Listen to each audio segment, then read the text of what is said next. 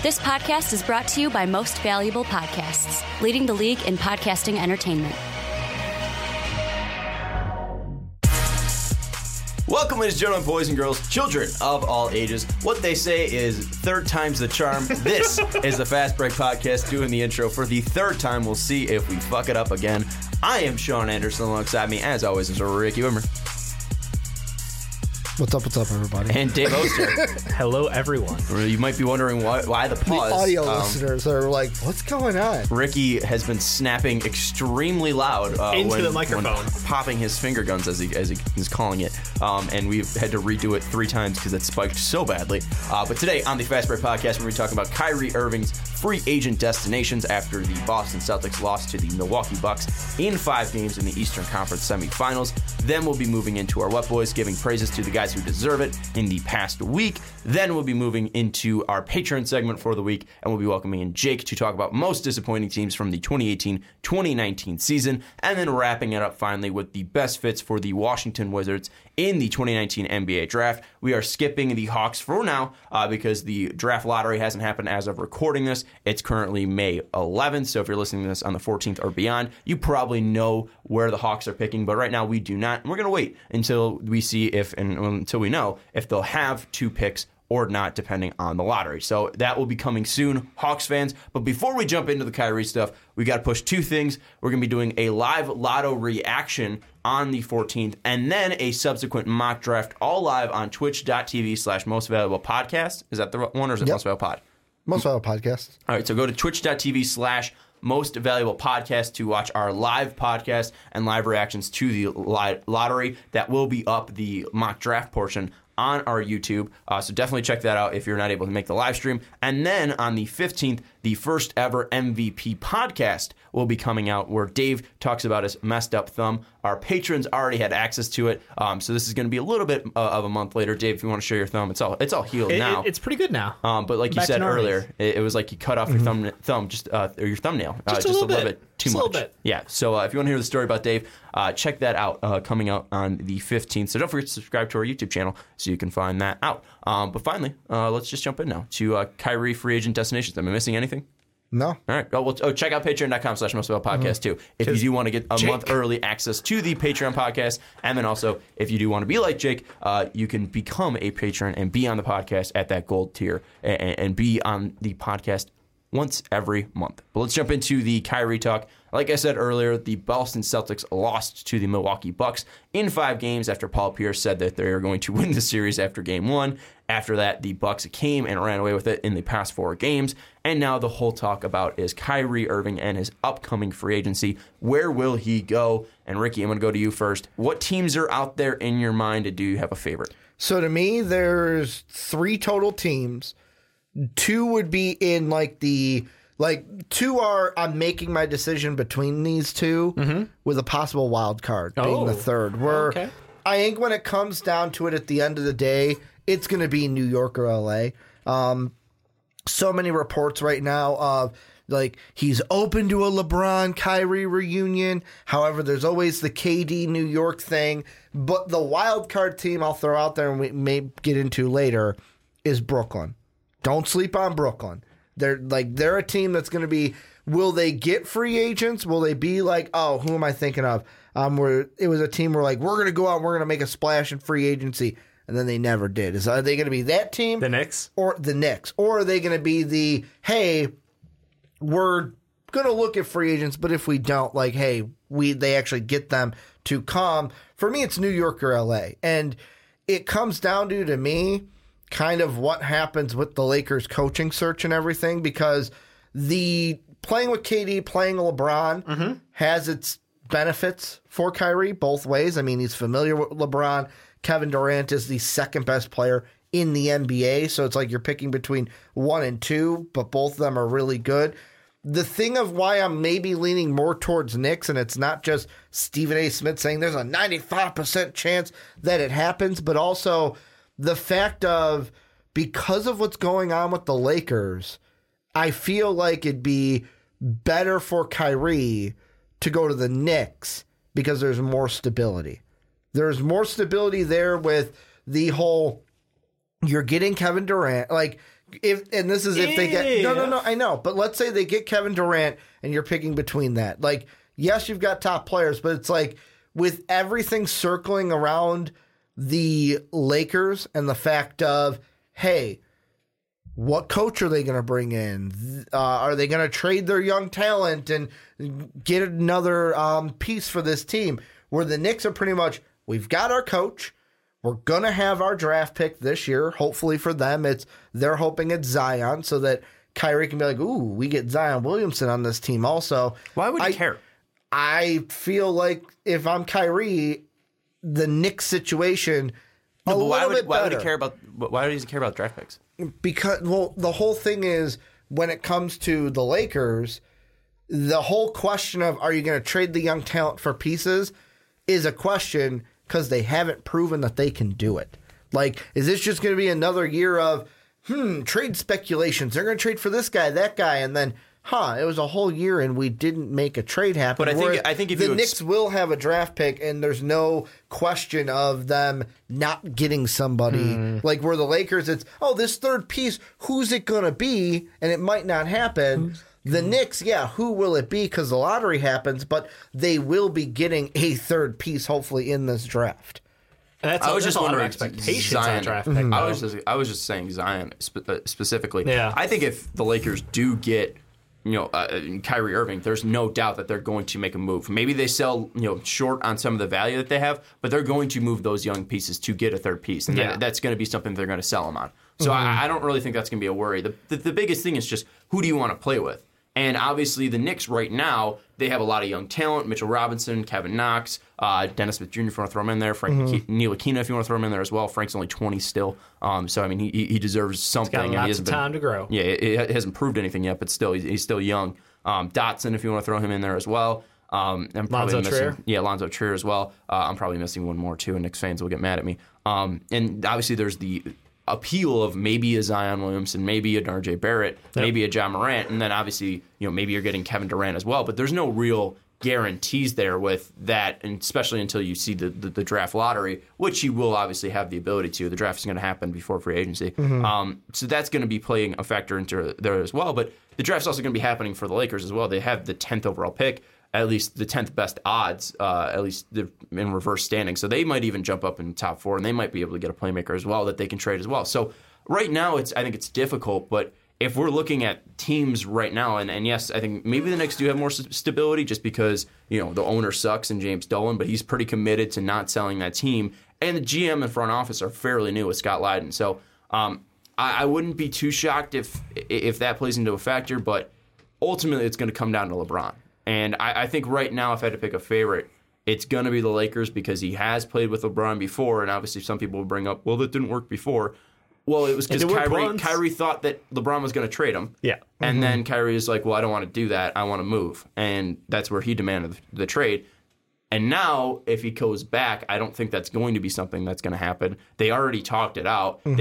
Kyrie knows what LeBron was going through. So I think that they can repair that relationship. And that would be a huge piece for LeBron to add in Los Angeles. I think that they might get the band back together in Los Angeles. At least that would be the favorite for me. Now, the thing I throw out, and I just want to throw this out before you talk, Dave, is with the Lakers of, you say they're going to add a third piece. That means you have confidence in Rob Pelinka, that he's actually going to get something done. No, I never said that. If they're going to add something through a trade, you're saying Rob Pelinka is going to get something done and make a trade happen. I don't think he's going to be the GM. Oh, you think he'll be out as well? I think so. What's the point to keeping him?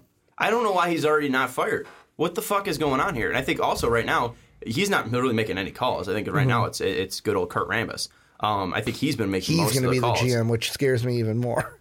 I don't know about that. Kurt Rambis has been in the league at least. Rob Pelinka's just been an agent. Yeah. So yes, Kurt Rambis has been. Just because you've been in the league doesn't mean you're going to make good decisions. I have more faith. I have more faith in Kurt Rambis than I do Rob Pelinka. Right. I'm not saying that it's not saying much. I'm not saying it's massive faith. I'm not saying he's R.C. Buford and Greg Popovich out here. I'm just saying that he's better than Rob Pelinka because Rob Pelinka went off and made horrible moves with Magic. So I have more faith in Rambis than I do Pelinka, but I think Genie's got to step up at some point and make a move here to clean out that front office.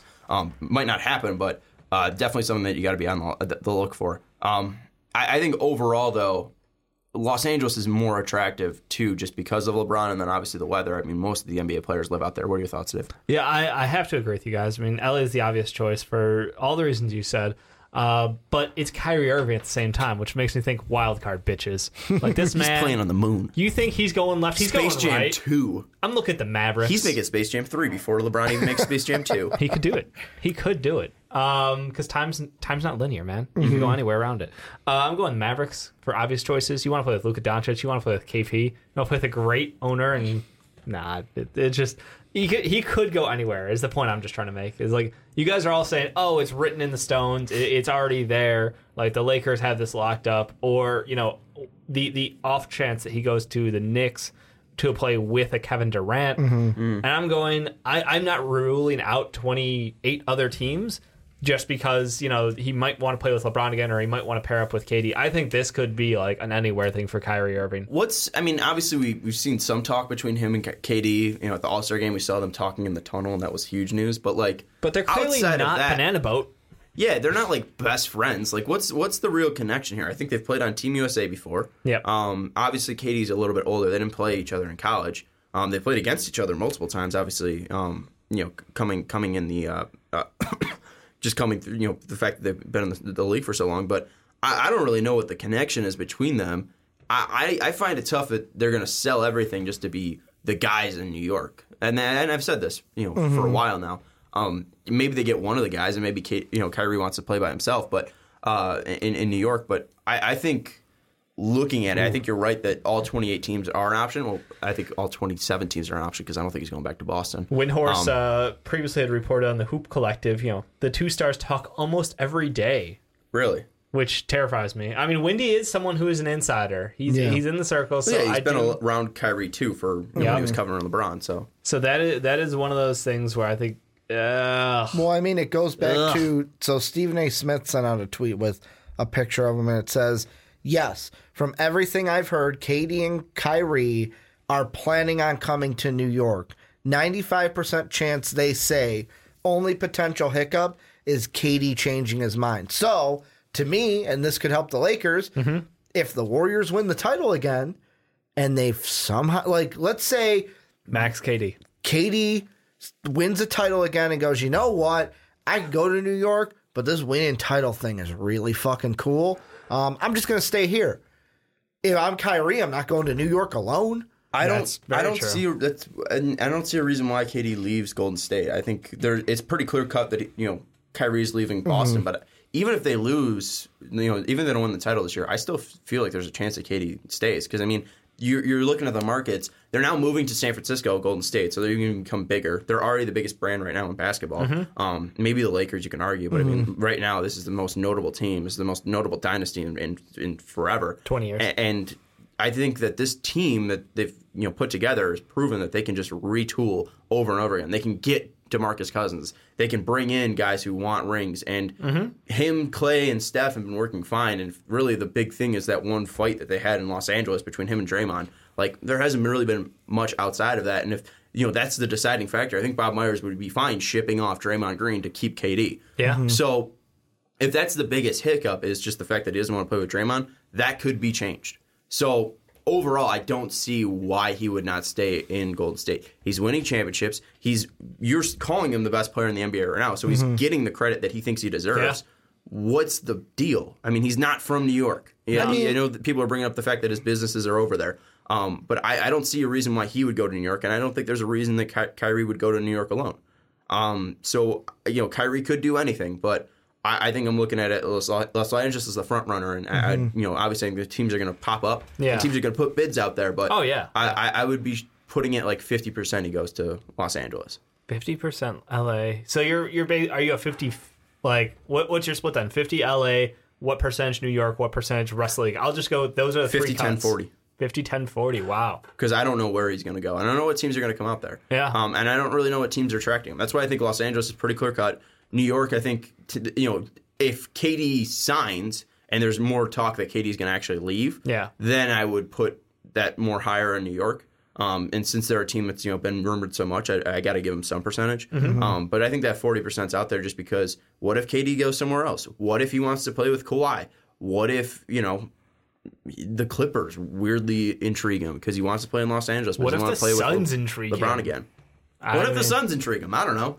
I don't think they will, but I What don't. if the Bulls intrigue him? I What if he can't- wants to play where Jordan played? I can't read Kyrie, so I don't No, know you really can't. what Point guard. he's going to be. What if the Nets don't sign D'Angelo Russell and they go after him? Yes. I don't know what's going to happen with him, and that's why I'm just very confused. And the only team that would make sense to me right now would be Los Angeles because the market, because of his prior relationship with LeBron, because that team, that duo's worked before.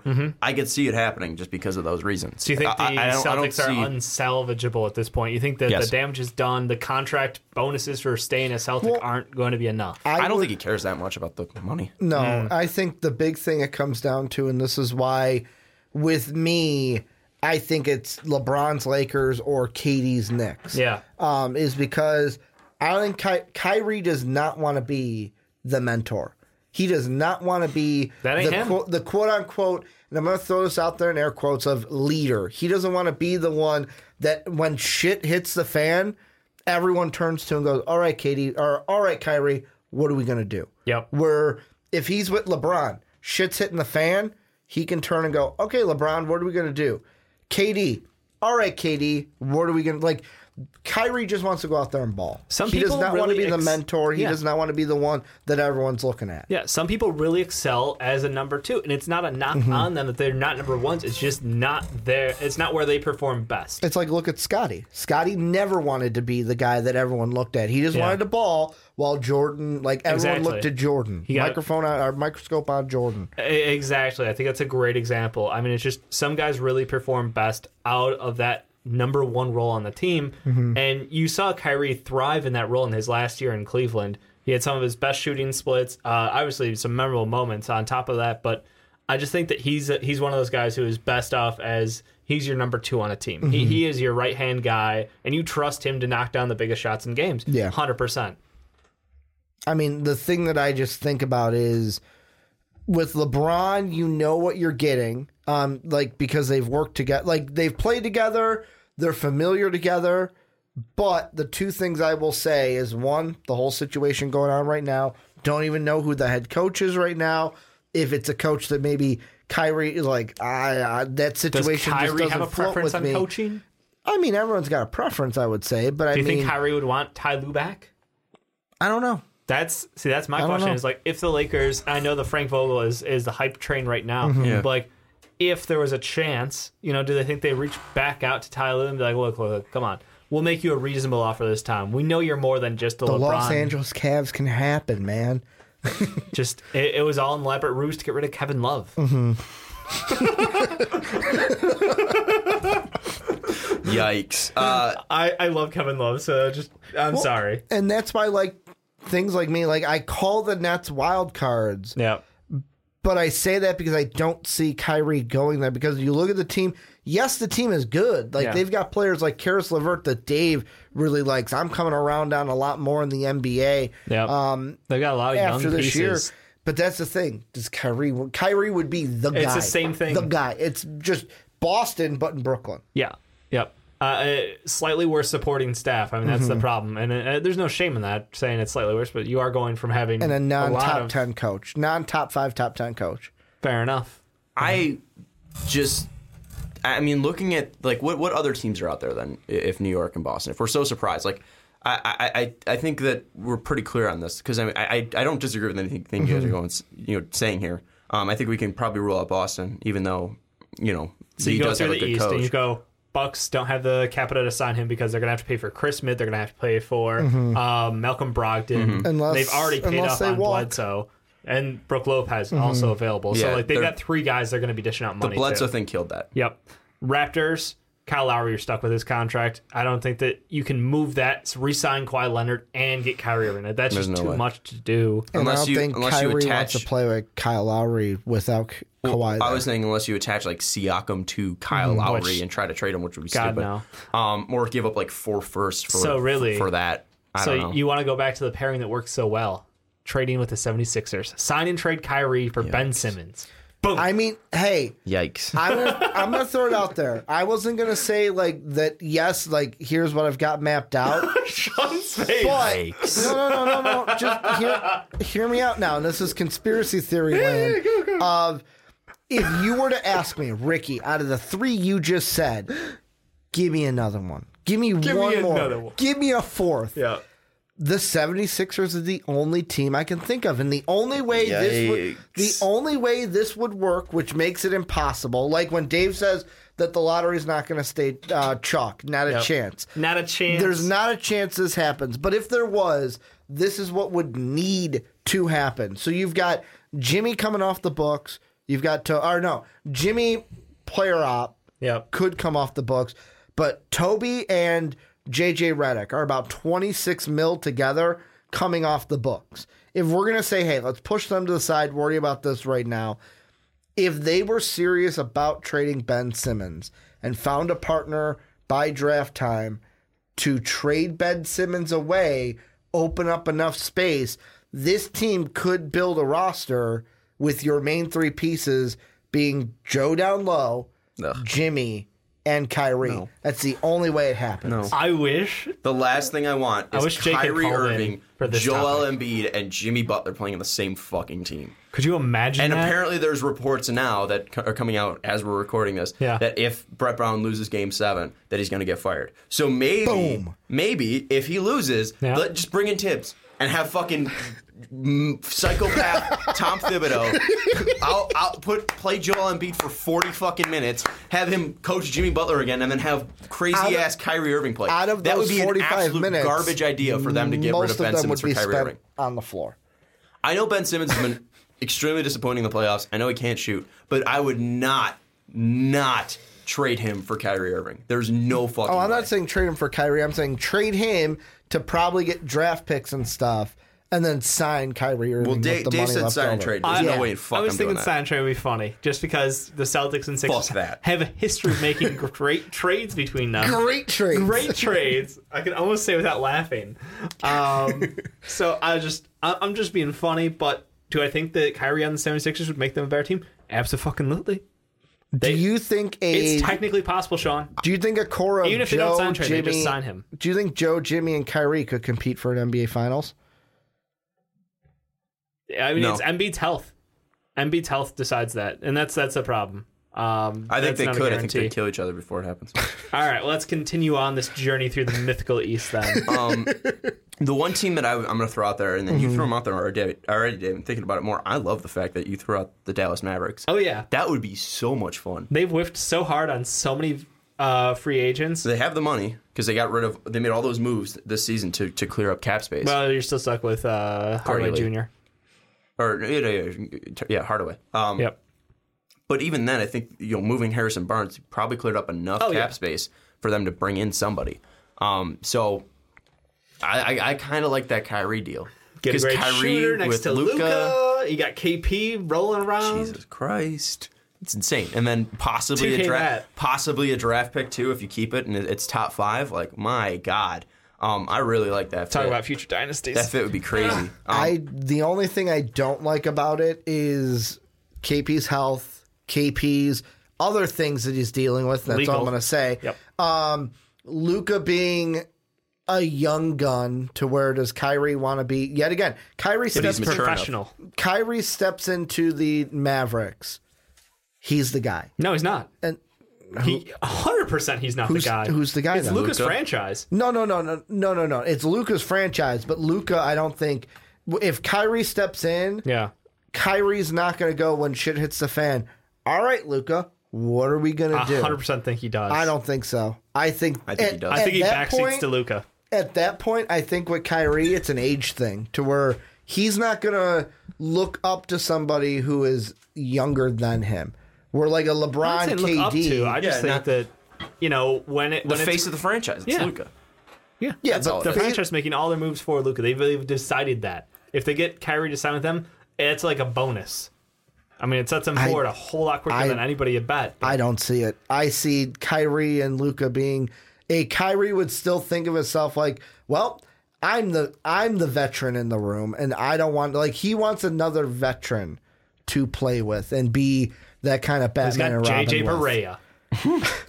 I'm gonna throw out one more because Kyrie thinks of himself as a basketball genius. What if he goes and plays with another basketball genius in Greg Popovich?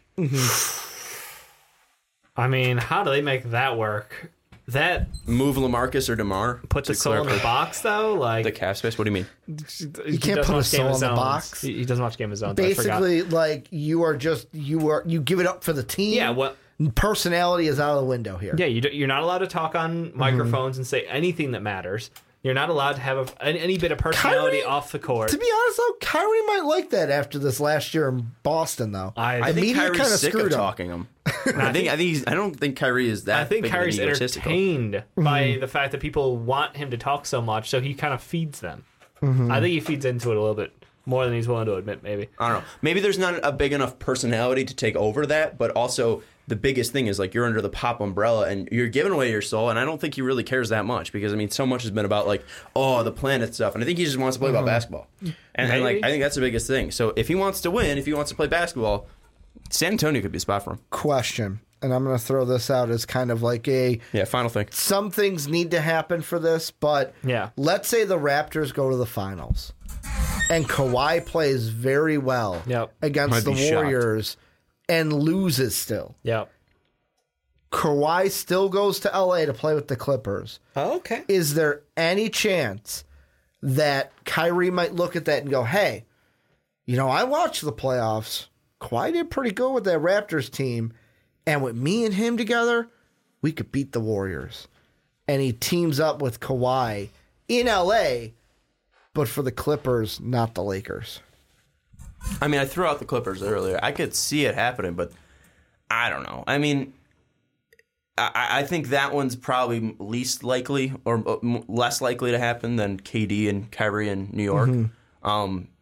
I think that the biggest thing is I kind of be shocked if he doesn't go to the Lakers.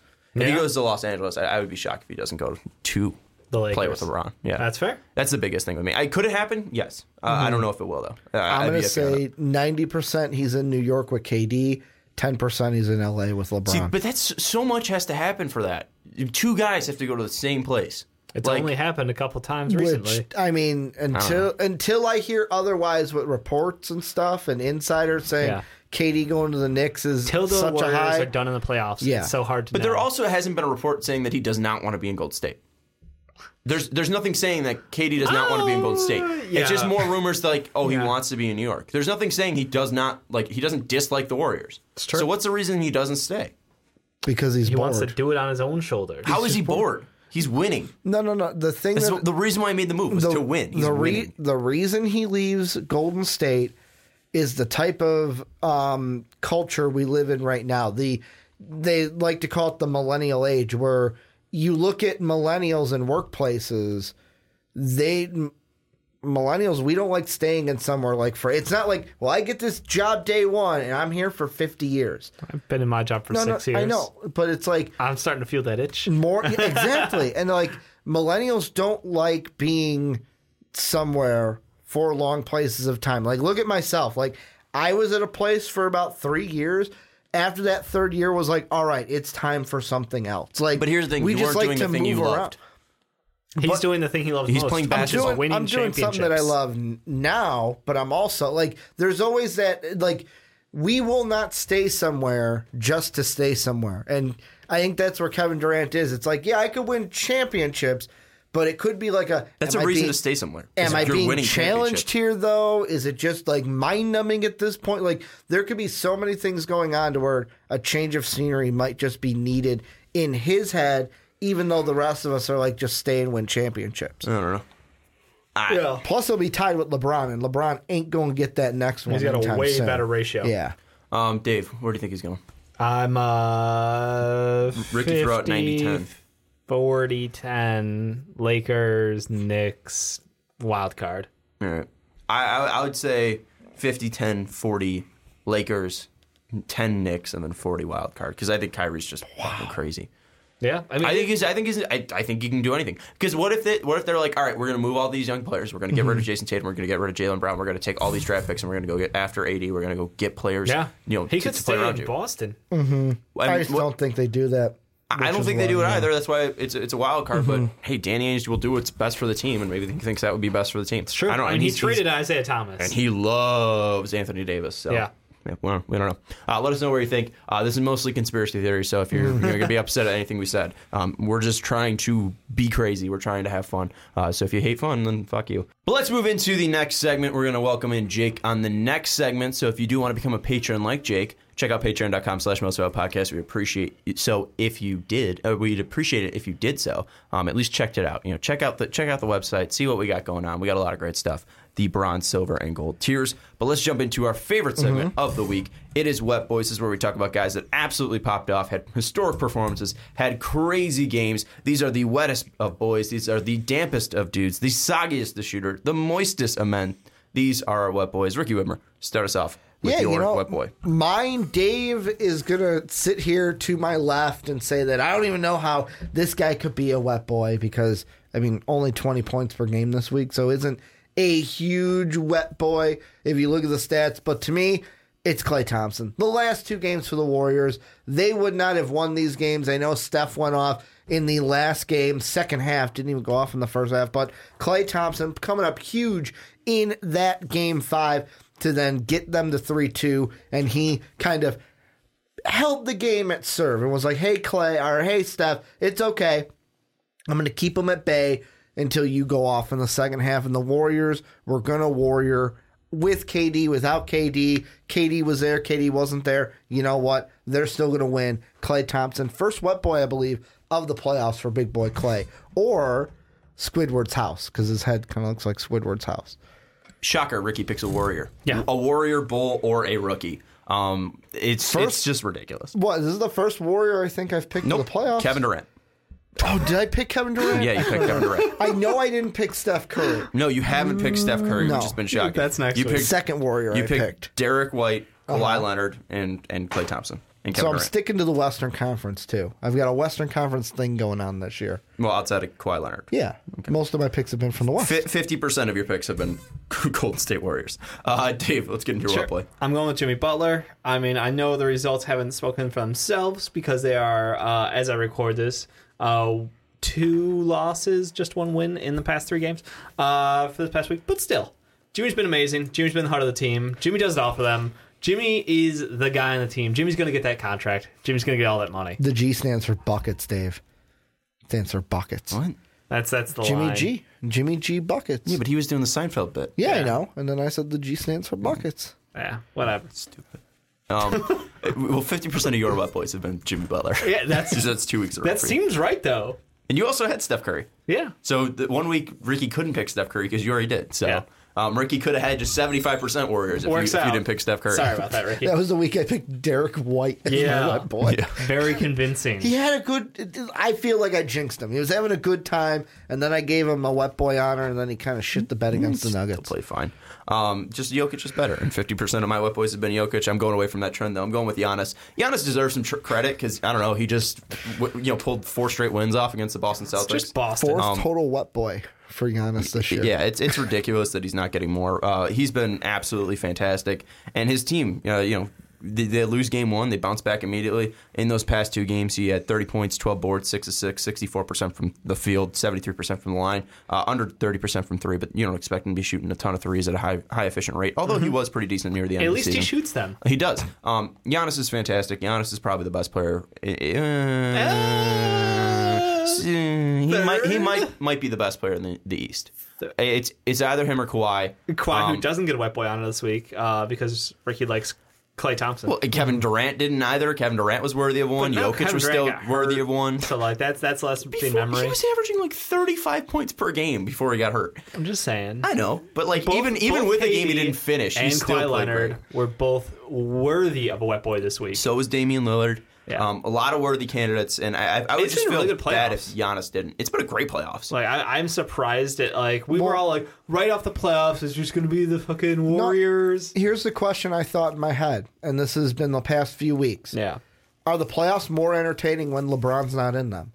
No, I don't know. I don't think they're entertaining because LeBron's not in them, because that would just be one series. LeBron in the playoffs has been entertaining as well. Like he's given us some of the best moments in the But I last mean, decade. for me, I feel like, especially, maybe this is me just overanalyzing the East. Sure. Besides for maybe Bucks and Celtics to a degree, like this Raptors 76er series has been a great series to watch. Yeah. You've had everything in the West, like with the Nuggets series, both of them going down to the wire into Game 7. The Trailblazers series have been great. The even Rockets-Warriors games have been fun to watch, to where it's like, I feel like maybe it's just Warriors, me. Clippers too. Like, and Warriors-Clippers, but it's like, with LeBron not being there, there's not like that, well, they swept this one, they swept that one. Besides, like, let's say last year was LeBron's biggest hurdles. If LeBron was in the East this year, it'd still be entertaining. Because, I mean, he'd still struggle against those teams. If the Cavs were in it, they'd still be struggling. It'd still be a fun series if LeBron was in it. I mean, I don't think it's because LeBron's not there. I think just the teams are better. And you're actually getting more competitive basketball. And that's not because of LeBron. That's just one team out of the 16 that make it. I don't think LeBron's really, carrying and deciding whether it's exciting or not, because that just means more talent's in the playoffs. The best player in the NBA is in the playoffs. I mean, that's just going to make it more exciting. So, no, I disagree with that take, that it's more exciting without LeBron or because LeBron's out in there. It has been more exciting, though, and I would have loved if the Rockets won that game last night. That way we could have had three Game 7s on Mother's Day. That would have been fantastic. But let's talk about at least two of them and get some predictions. Raptors and Sixers. We'll be talking to Jake soon, so we'll get his prediction too. We'll probably give ours just in that one too, just to kind of tie everything up. Yeah. But going into that, Ricky, who do you have, Raptors or Sixers? This is the one series where I have a dog in the fight, where I want the Raptors to win this game. I want the Raptors to move on.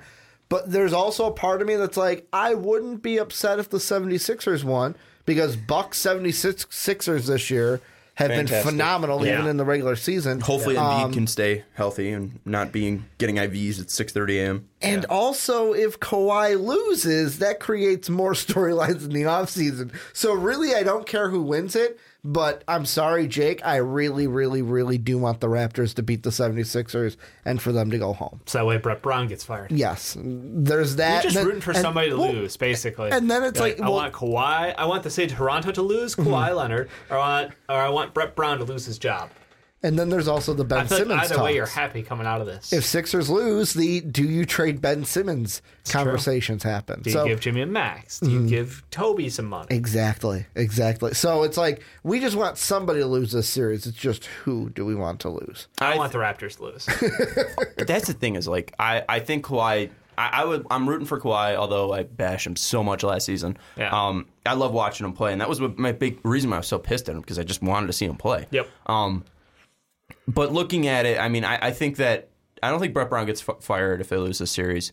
I'll take the Raptors to win 105-101. I wouldn't be shocked if the Sixers did win. I think it's all just going to be dependent on Joel Embiid's health.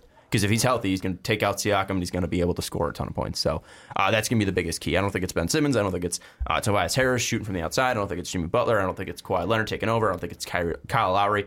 If Embiid's healthy, he can dominate that game. Give me the driest of dude games from Kyle Lowry and I will be happy. That's what's going to happen. But it's in Toronto, man. I understand. I know what I'm asking for, though. I want the driest of dudes game out of Kyle Lowry to end the Raptors postseason. The one contract that is immovable for the Raptors, because nobody wants it. It's not movable. I mean, you could always move that shit. I think immovable contract should be reserved for the super maxes of John Wall. And let's move now to Denver and Portland. Who do you guys have win this game? I want Portland to win it. Who do you think's going to win? Who do you want? I am gonna say, if I gave percentages, the Nuggets is who I would give the percentage to, because they're playing in Denver, and usually you get better performances from your bench role players at home than you do on the road. But I want to see Portland. I'm going to actually pick Portland because of what I want to see. I want to see this team of Dame and CJ go up against the Warriors. Plus, I want to see Seth and Steph going at it in a Western Conference Finals. Would they be on the floor at the same time? Probably not. Maybe. Oh, they're going to be. But at it's some like, point in time, there's a lot of minutes. At that time, Mom and Dad have a tough decision to make, because really they're going to be they're going to be at the game. Yeah. Like, they've been at both games. Yeah. But does one wear Warriors while the other wears Rip City? Yes. Or do they wear? so easy. Or do they wear like, okay, we're in Golden State for this one. We're wearing Golden State clothes. We're in Portland for this game. We're in Portland. Like, what is the fashion going to be like for mom and dad? It's going to be split, and the dad's going to wear the Steph jersey, and the mom, because she's nice, is going to wear the Seth jersey. Because we all know if she had a choice, probably not going to wear the Seth jersey. Yeah. I'm taking the Nuggets. Yeah, I love. They're a young team. They're fun.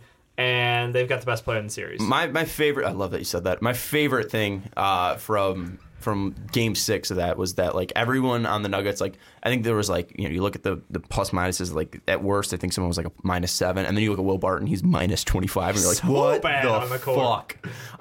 Also, with the fucking finger in the face, it's like, really, Will? Yeah, really? He bitch. We going to throw that shit around here? The biggest thing is if Jokic takes over, which he has done multiple games, and he's been scoring, they're going to win. And I think I'll take the Nuggets, too. And I want the Nuggets to win. I think Nuggets versus Golden State would be fun. Portland versus Golden State would be fun, too. I mean, it's going to be a fun series no matter what. Hopefully it's just close games. I just don't want to blow out in any of these Game 7s. I'll take Nuggets 120-115. Here's a question I want to ask you guys. Out of the teams that we think will remain after the Final Four, so let's say, for the sake, Denver... We split on everything else. We'll say 76ers and Denver, Milwaukee. Which one, or if multiple, have the best chance to knock off the Warriors? Out of the Eastern Conference teams, I'll take the Bucks. I'll take the Sixers. I think the Bucks. I think both of those teams would be great matchups against the Warriors. Because I'm sitting there, the only team I want, like, I don't think Denver might bring them to like 6, but they're not going to be a team that beats them. Inexperience is what concerns me. They're turnover happy. I kind of really want to see Bucks Warriors in that finals. I want to see that Bucks team go up against KD, obviously being there, KD and the Warriors. Hopefully with DeMarcus Cousins out there too. Yeah. Because he could come back for the Western Conference Finals. Yeah, they're saying he might be ready. They're saying KD's probably going to be good for the Western Conference Finals too. So I think Milwaukee has the best chance just because you got to go with the best player, and it's either him or Kawhi. But I think if we're looking at the best players, I think that's really close between him and Kawhi. And then if we're looking at teams, it's clearly Milwaukee behind them. So I think Milwaukee probably has the best chance of beating them. Anyways, let us know who you think is going to win the Game 7s. This is probably not going to come out soon enough, but whatever. Let us know who you think is going to win the Game 7s, and you'll see at least if we're wrong. And then let us know who you think has the best shot of dethroning the Warriors now that they are going to the Western Conference Finals. But let's move into our next segment, and before we do, we just want to tell you, check out patreon.com/mostvaluablepodcast,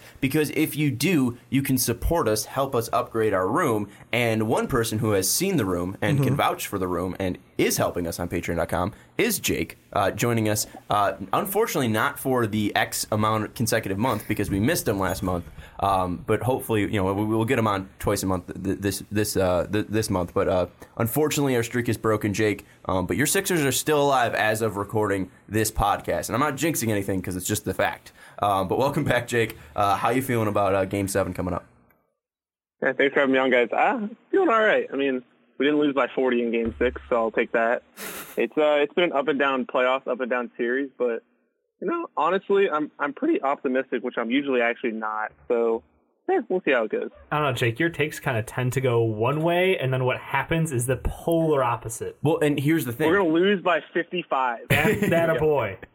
That's why he's so like, oh no, I'm just excited. Yeah. He's not gonna come out with any hot takes because he knows, this is probably gonna come out after Game 7. Yep. So he doesn't want to look like he's, wrong. You know what? And at least, we roasted. still put up more of a fight than the Celtics. Oh, and that's what we're talking about today with Jake. We're gonna be talking about most disappointing seasons in the 2018-2019 NBA season, both in the playoffs and regular season. And Jake, just jump into it because we know you're biting to attack the Boston Celtics here. Oh, I'm not going to attack them. I don't really have to at this point. I mean, last year they basically crowned themselves. Brad Stevens was the best coach in the NBA to some, not to all. And the team, Jason Tatum was the next coming of Jesus, apparently. And, I mean, they just didn't improve. They got worse, obviously. They got gentlemen swept in the second round instead of the Sixers this year. And, I mean, I think most people would think Kyrie's gone. I mean, who are they going to have left? They have Jaylen Brown, Jason Tatum. And, I mean, they just didn't perform. Everybody said how good they were going to be coming into the year. Bill Simmons saying they were going to win 67 games, and the 12th guy on the bench is going to be dunking up 30 in the fourth quarter. And, I mean, none of that happened. I just don't think – the direction's very confusing where they're going to be going, and I just didn't see any improvement in them this year at all. Actually, a decrease in performance. I don't think the direction is confusing. I just think it's one of those where last year, if you look at the coach that they have, is a coach that deals better with younger players. And in the playoffs, what did he basically have? All the young kids and Al Horford. And Al Horford, as a veteran, I'm going to say, and this isn't hot takey or anything, but he's vastly different than Kyrie Irving out there. So, like, for me, the question is if Kyrie stays. Like, if he stays, then it's like, okay, what's the direction of this team? Because obviously this year did not work. But if he doesn't stay, then I think this team can potentially get back to what they had last year without Kyrie Irving. I don't know about that. I mean, well, here's what we should say. Did we overreact too much to the playoffs last year? Yes. Or did they just underachieve this year? No. Or is it both? It's a bit of both, honestly. I think the most interesting thing was seeing Gordon Hayward's performance throughout the year. I think that kind of set the pace for this Celtics team because he definitely was not in great playing shape until around the All-Star break. Like he had a couple moments where he'd be like, "Oh, look, Gordon Hayward's putting up like 22, 4, and 5," but then like the next game is like, "And Gordon Hayward shot the ball twice." Like, what is going on here? And it was just like those inconsistencies throughout the year as he needed to build up his ability to play back as a full-time star on that team. Which, is he a star on that team? Because they've got 3 stars. Who knows? But at the same time, it was just, I think his inconsistencies out there hurt them. Kyrie not being a leader hurt them. And Jason Tatum maybe going to the School of Mamba mentality a little too hard during the offseason might have hurt them. Because it's just, that is a team that was built around, we're going to go, 11 deep. And that's going to be our success. We are so deep. We've got so many wings. We've got so much depth and talent. And then, obviously, the Marcus Smart injury came to bite them in the ass at the worst possible time. But on top of that, you did not have a clear go-to answer when you needed it. You had Kyrie shooting up just horrible percentages throughout the playoffs. Jason Tatum unable to step up in the playoffs. Big question marks there, just polar opposite of last year. Jaylen Brown, I think, played okay. Like I didn't have anything horrible against him. I think he pretty much stayed on the same level in my mind. Well, and Al Horford looks slower than he did before. He's shown a bit of his age. Another year, yep. And I think looking at the Celtics, it's kind of the question of, what should they do next? And Jake, I'll give that to you first. I mean, obviously the whole talk's going to be surrounding about Kyrie, whether he wants to stay, whether they even should re-sign him. I mean, obviously there's the whole Anthony Davis talks. That's bringing in Jason Tatum possibly leaving. What should be the move for the Boston Celtics to right this ship at least? Obviously you don't want them to right the ship because you're a Sixers fan. But if you were in Danny Ainge's shoes, how would you kind of right this ship and bring this team back to one of the fiercer teams in the East? Oh, yeah. It all starts with Kyrie Irving. He's your guy, and you kind of have to get him back. I mean, you gave up – I wouldn't say a lot anymore because Isaiah Thomas is, like, out there in Denver doing nothing. He's basically – him and T.J. McConnell have had the same effect on a playoff series. And if we said that 2 years ago, it would have been laughed at, basically.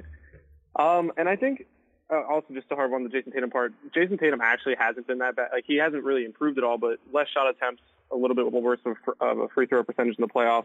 That's really the only noticeable difference. He just didn't take the big increase we thought he would with the hype with working out with Kobe Bryant over the summer.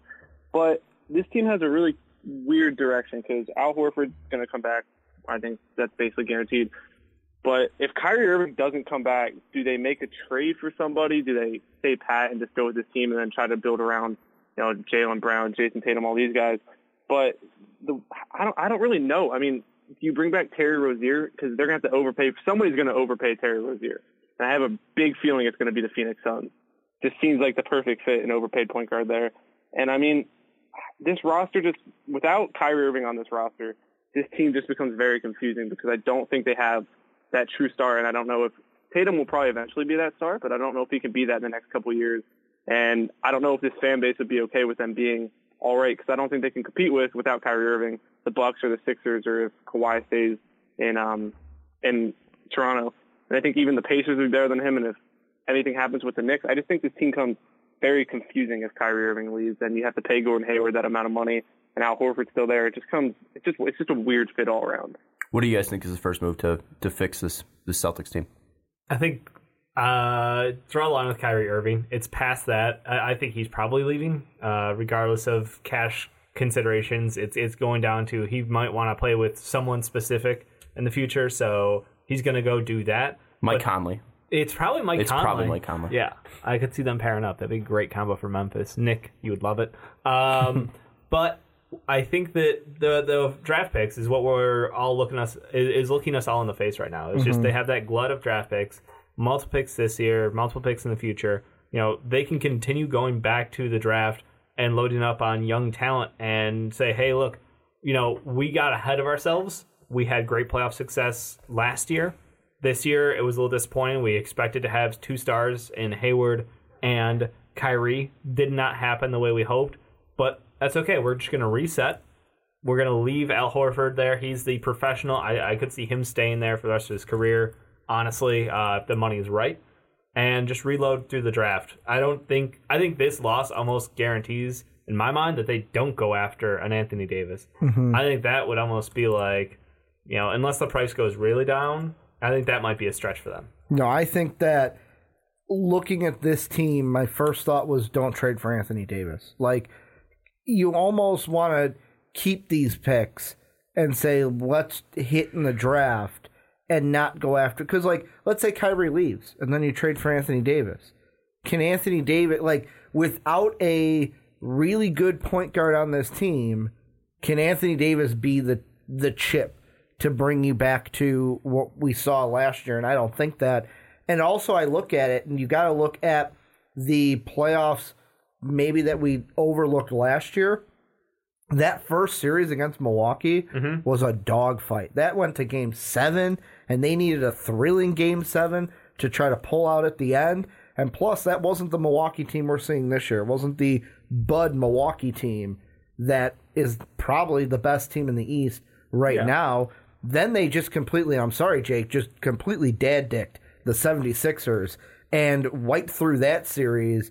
And then we saw a thrilling series. I'm going to say thrilling in 7, even though they were up 3-2. They basically had the same situation that Rockets and Warriors were in this year without a KD injury, because LeBron's team was decimated. LeBron was going to will them, and it played out what would have been the exact same if the Rockets beat the Warriors this year. Celtics won the first 2. Cleveland tied it up.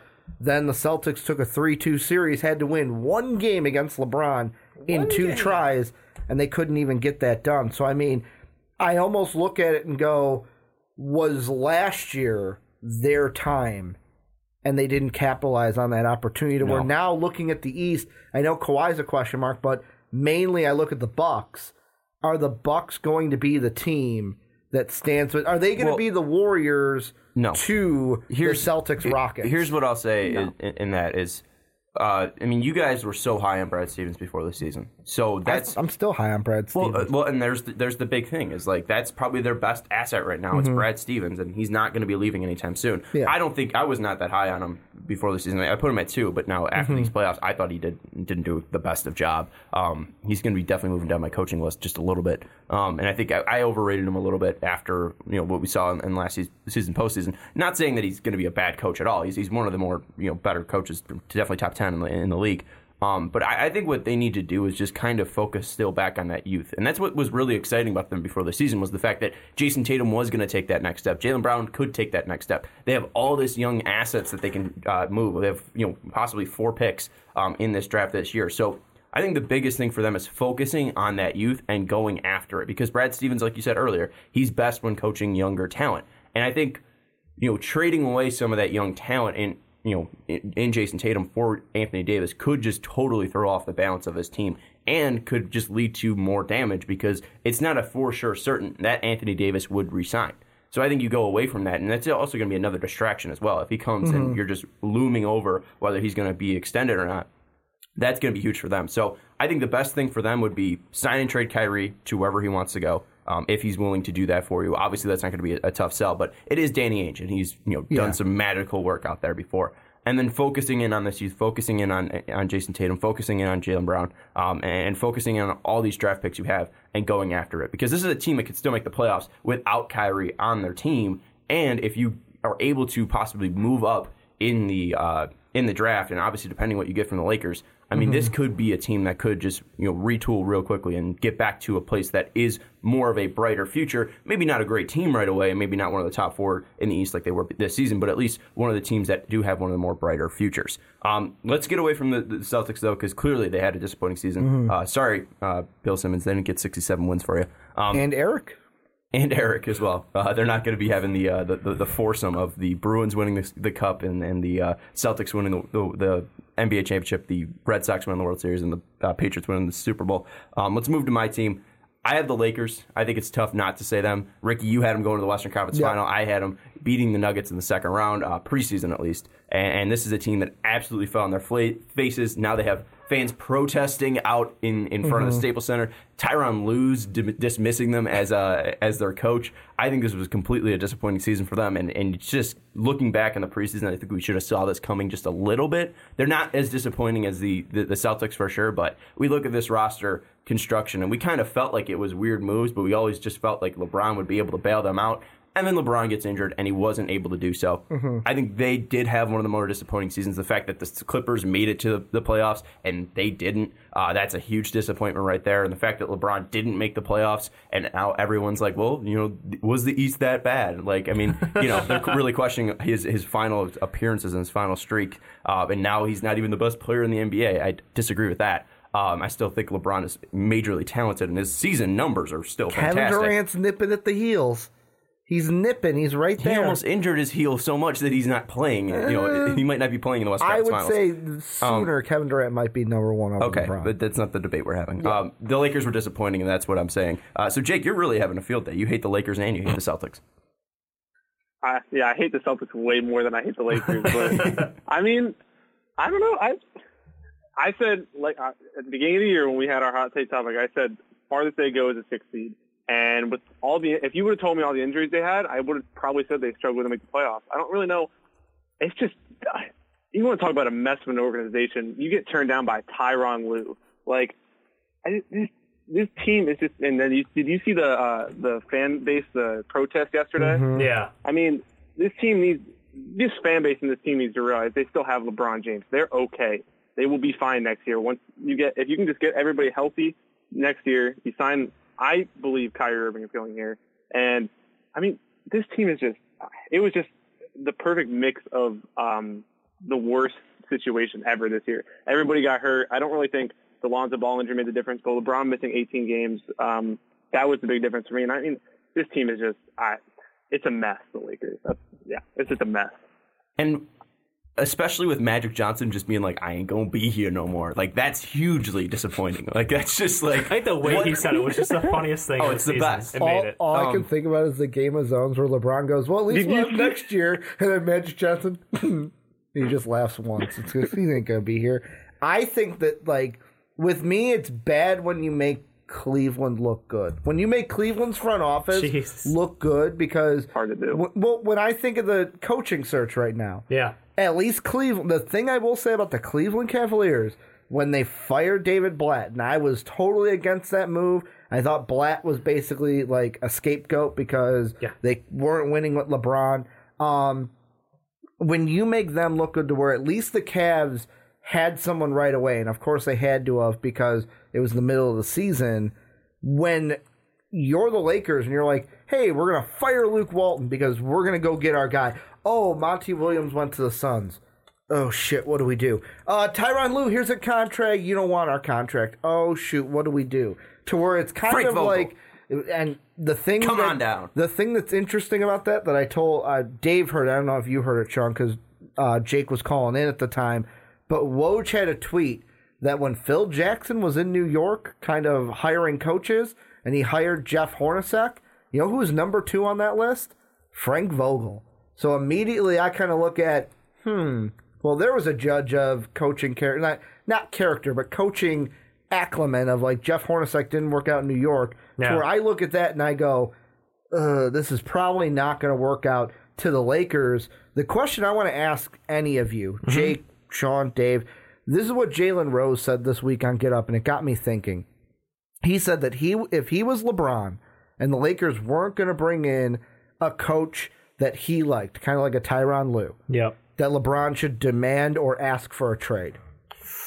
No. As bold. Basically, bring in my coach or, you know what, trade me because I'm not wasting my time here. I disagree because he came to Los Angeles without his coach. He came to Los Angeles with the expectation of he just wanted to play for the Lakers. He wanted to be in Hollywood, both for his business, his family, and because he wanted to play for this historic franchise. And then quitting after a year would be such a bad fucking move and look. And especially if you're going to turn the Laker franchise on you already, because you haven't won him over yet, and you're just now going to up and leave him already. That's a bad fucking move. When you came to town, they said you'll never be Kobe. Yeah. Yeah, it's a horrible move, both for his just brand, both for his look, but also like what are you going to gain from leaving? I mean, are you going to go to what place are you going to go to? What's a fair value for LeBron James? Yeah, I mean, like what coaches are out there that are currently going to be what did Jake a fit just say? for Philly? No, he should have came to Philly last. Okay. He should have came back to Philly. So you have more guys who can't shoot? He can shoot better than Ben Simmons. Lonzo Ball and Kyle Kuzma. You have so many playmakers on that team. I don't see a team that would go out and be able to trade for him. Like, what value would you have for LeBron James? And also, Anthony Davis for LeBron straight up. No way he's playing in New Orleans. Yeah. But also, like, what coach would then be a place that he would want to go to? Mm-hmm. Like, I mean, the only coach that he has familiarity with would be David Fizdale and then the Miami Heat and Eric Spoelstra. So those would be the two places that I think that, you know, at least he has familiarity with those coaches. I don't know if he would want to play for them again. One of those teams has a great draft pick, I hear. Great chance. Would you be able to? Are we going to get into the whole Zion for LeBron then? No. God. I don't see that happening because I don't think he's going to be able to do that. Maybe he wants to, you know, be, you know, the GM and tear down this whole team and bring in the coach and everything. But I think he'll do that before actually leaving because that's just a bad look. And also the thing that got me thinking this thought was Scott Van Pelt after one of the playoff games. I think it was the Denver-Portland one on Thursday, where he said basically this franchise hasn't won anything like in the playoffs or like a championship since since Jeannie's dad died, basically. Papa Boss died, and it's like that's another thing where I'm like, could we put some of the blame on them too? Of like, the sons and daughters probably aren't running this team exactly like how Dad used to. Well, I mean, like, you don't learn how to be a great, you know, owner through your It's not like it's a blood right that you're just like, I'm great at this. Now you're going to be great at this because you're related to me. That's not how this works. They were around the business. They were in the business, but you can't. There's a lot you can't teach. Jerry died in 2013, and it's not like the Lakers were good in 2013. Like, I mean, they were kind of handicapped because they were going to sign Kobe no matter what. Kobe got injured. He wasn't running the team at that point. Like, ever since he stepped down, basically, is when this whole franchise started to basically kind of be on this downward slope. Jerry was not going to get rid of Kobe. And Kobe would have gotten injured still. You still would have had Kobe until he retired. And that was a large part why the Lakers were so bad. And then they started to get, you know, we started to see some bright futures in them with, you know, Lonzo, Brandon Ingram, Kuzma, even Randall, D'Angelo Russell, all these guys. And then it was just the injury to Kobe, and then obviously LeBron coming. Their timeline's just been thrown off completely. And these are moves that I still think Jerry would have made because you're not going to not sign the best player in the NBA in LeBron James. So I don't know. I think just it was overall disappointing though because you did have LeBron. You need to make the playoffs. Let's go to Ricky. Who's your most disappointing team or disappointing player? Hey, you know what? I'm gonna go with a team, and their season just came to an end last night. It's the Houston Rockets, and the reason why is looking off of last year and how much we made fun of this team for their performance against the Warriors. They had a KD team basically pushed up against the wall and lost. The way this season went down is kind of, to me, a humorous season because it's like, I almost feel like the Houston Rockets are on a path now to becoming the next Oklahoma City Thunder. To where you look at this year, they're not one of the top two teams in the West. This year was a lot of James Harden, and I know a part of that was because of Chris Paul's injury and just all the injuries that this team had earlier on. But I look at it, especially in the playoffs too, it's like they go up against the Warriors, and this is a team that was supposed to be, we are built to beat the Warriors. And I wasn't on boat with Charles when Charles was like, oh, Rockets going to win this series when KD went down. I thought that the Warrior core was not getting enough respect from basically everyone who was like, oh, the Warriors are done without KD. But, like, if you are the Rockets, you have to be sitting there going, wow, have we fallen from grace? Kind of the same way in Boston a little bit of like, we were the number 1 seed last year and probably should have went to the finals. Now we're the 4th seed. 1 game away from being tied for the 2nd seed. Yeah. But still, you're the 4th seed. And against a KD-less Warrior team, we still couldn't get it done at home, which it's funny. KD's on the court. You beat the Warriors twice at home. KD's not on the court. You lose at home. So for me, if I'm the Rockets, this season overall has just been disappointing because yet again, you did not do the main goal that you have set out to do, and that is to dethrone the Warriors. Jake, what do you think about that with the Rockets being disappointing? Yeah, I would have to agree. I mean, something's got to change there now. I mean, it's like my mom told me when I was little, you can't keep putting in the same thing and expecting a different result. So 2 years in a row, you lost to the Warriors. And, I mean, if they would have lost in 5 games to a team that had Kevin Durant still, I would have said it was probably different. But they lost at home with Steph Curry scoring 0 points in the first half and him also being in foul trouble and Draymond being in foul trouble. I mean, the game last night was just that is where James Harden is supposed to be James Harden. I know he had 35, but he just even the game before he had 1 shot in the last 8 minutes of the game. Like that's unacceptable. And I mean, something's got to change. And I read somebody threw out trading Chris Paul. I don't think that's ever going to happen. He's making too much money at that point. And I think it's got to be D'Antoni. That guy's been an overrated coach for many years, and I just don't think he does that much at all. And I think you bring in any coach that could help that team play some sort of resemblance of defense, they could play better. That team, like I said, you can't keep putting in the same thing and expecting a different result. And I feel like they did that for the 2nd straight year. No defense, double the offense. I'm gonna jump in, and I disagree with both of you because I think that yes, they choked.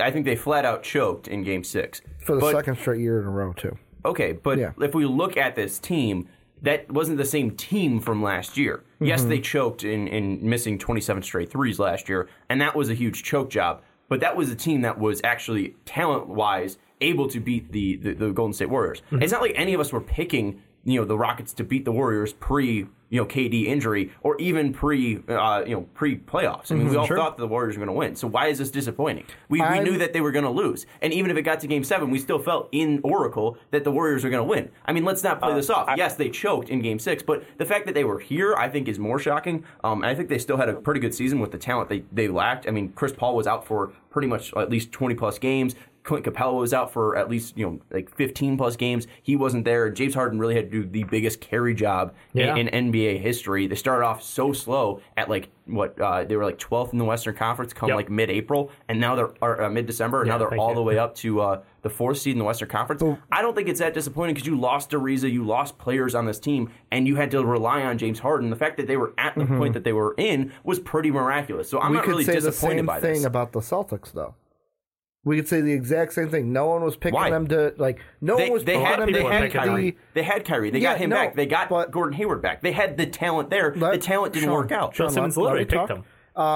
Ben Simmons will pick the Celtics, or Bill Simmons will pick the Celtics no matter who they're playing. But it's true. You can almost say the same thing about the Celtics, who we said was disappointing because they've had injuries this year. I know the Marcus Smart injury was the biggest one. Yeah, they had Kyrie, but adding him back seemed to be a problem. Plus, to your point of no one picked the Rockets to beat the Warriors. Well, not many people that were either Buck fans or Celtics fans were going to pick the Celtics against the Bucks. People may have said, they have a chance, which many people would have said about the Rockets. They have a chance to beat the Warriors. But I think of how this series went down, and maybe this is me putting myself into the shoes of a Rockets fan. Yeah. This team and Boston, same thing. Top seed last year, fell from grace this year, and the way the Rockets ended this season in the last series, they gave fight, they gave hope, and then when they had a better chance to win the series, completely fell off and choked. This is how I'll show that I disagree with you. We all had the Celtics number 1 preseason as the number 1 seed in the East. So we all thought that the Celtics had the talent, and they didn't lose. I'm saying players. Now, though. What do you mean? Right now, going into the playoffs, Going into the Bucks-Celtics series, were you going to pick the Bucks or the Celtics? No, but I thought that was more of a series than Warriors-Rockets was going to be, and I said that on this podcast. Okay. Jake, jump in. I think it was just more the whole. I think the Celtics just coming into this year, we thought that if you said the Celtics were going to be the 4th seed this year, I think everybody would just call you dumb. Mm-hmm. And also, I did pick the Rockets to win the series. I'm not going to talk about it, but it was more wishful thinking than anything else. I just really want the Warriors to lose to somebody because I can then somehow think the Sixers actually have a chance to win a title. Mm-hmm. It's just, the Rockets are just, I don't know. I don't know where you go from here. You have to put it. The only option is to trade Chris Paul, like if you want to change players, because they don't have the cap room or flexibility to do anything. Well, if you want to change your core. Who the hell is going to pay $43 million for Chris Paul in the next 2 years each year? Like, it's just, I don't know. Well, they're stuck in purgatory. Yeah, and I mean, you Hello, look New at York. it, you've got Chris Paul and James Harden are locked down for the longest. And even like next year, like Eric Gordon's here for next year. You still got PJ Tucker under contract. Like, I know you've got Clint Capella also. But it's like... The man who's literally unplayable. Yeah, like guys like Fareed, they're up. Do you re-sign him? You've got a ton of like Shump, Gerald Green, Austin Rivers are up to where it's like, is this team and the Rockets, and this is why I put it in most disappointed in my mind, is exactly what Jake is saying. When it comes to the core, can this core do what we need it to do? If not, how do we change that? Or... is it just saying we need better role players, role pieces around Chris and James? Well, I think that Daryl Morey is going to find something to make this work. I mean, the guy's a genius. Mm-hmm. But I just think that the Rockets, this team was obviously more of a niche team, I guess. What's the word I'm looking for? I mean, this was a team that was built off of kind of like a joke, where it was just like, we're going to shoot as many threes as fucking possible. Gimmick. That's a gimmick team. I mean, obviously, it was pretty much to the extreme of, run and gun three-pointers. Mm-hmm. It was, we're going to push the tempo, we're going to shoot threes on the outside, we're going to take 50 threes a game, and we're going to be the analytic, darlings and light up this team. Yep. And obviously, I wasn't expecting this team to bounce back, and none of us were to the point that they were last year. That's why we didn't pick James Harden to be MVP, because he was MVP because he was the number 1 seed in the Western Conference, and none of us thought that the Warriors were, actually worse than the Rockets last year. And that's why I don't find them to be disappointing. I find the Celtics to be disappointing because they had that core, they had that talent. We all expected them to be healthy and better, and they just flailed. I think the Rockets, yes, they're going to have to make some changes, but they're not going to be able to move Chris Paul. Jake's exactly right. They're not going to be able to move that contract. James Harden shouldn't be going anywhere because that'd be stupid. You're not going to trade probably the back-to-back MVP, or at least third straight year finishing top 2. Yeah, it's ridiculous. And then Clint Capella is still great, so you're not going to move him at all. And I don't, maybe you could move Eric Gordon, but what kind of piece can you get from him? Yeah, I mean, if anything, you look for a small forward. They've been trailing in so many guys. It's just like next man up for them from the G League. They're getting, everywhere they can find them, except for they've been just sacrificing so much of their future capital to try to get this team to work. And that's what happens when you're just pulling up next guy up. Like, they couldn't even keep James Ennis on contract this year. That's why the Sixers ended up with him.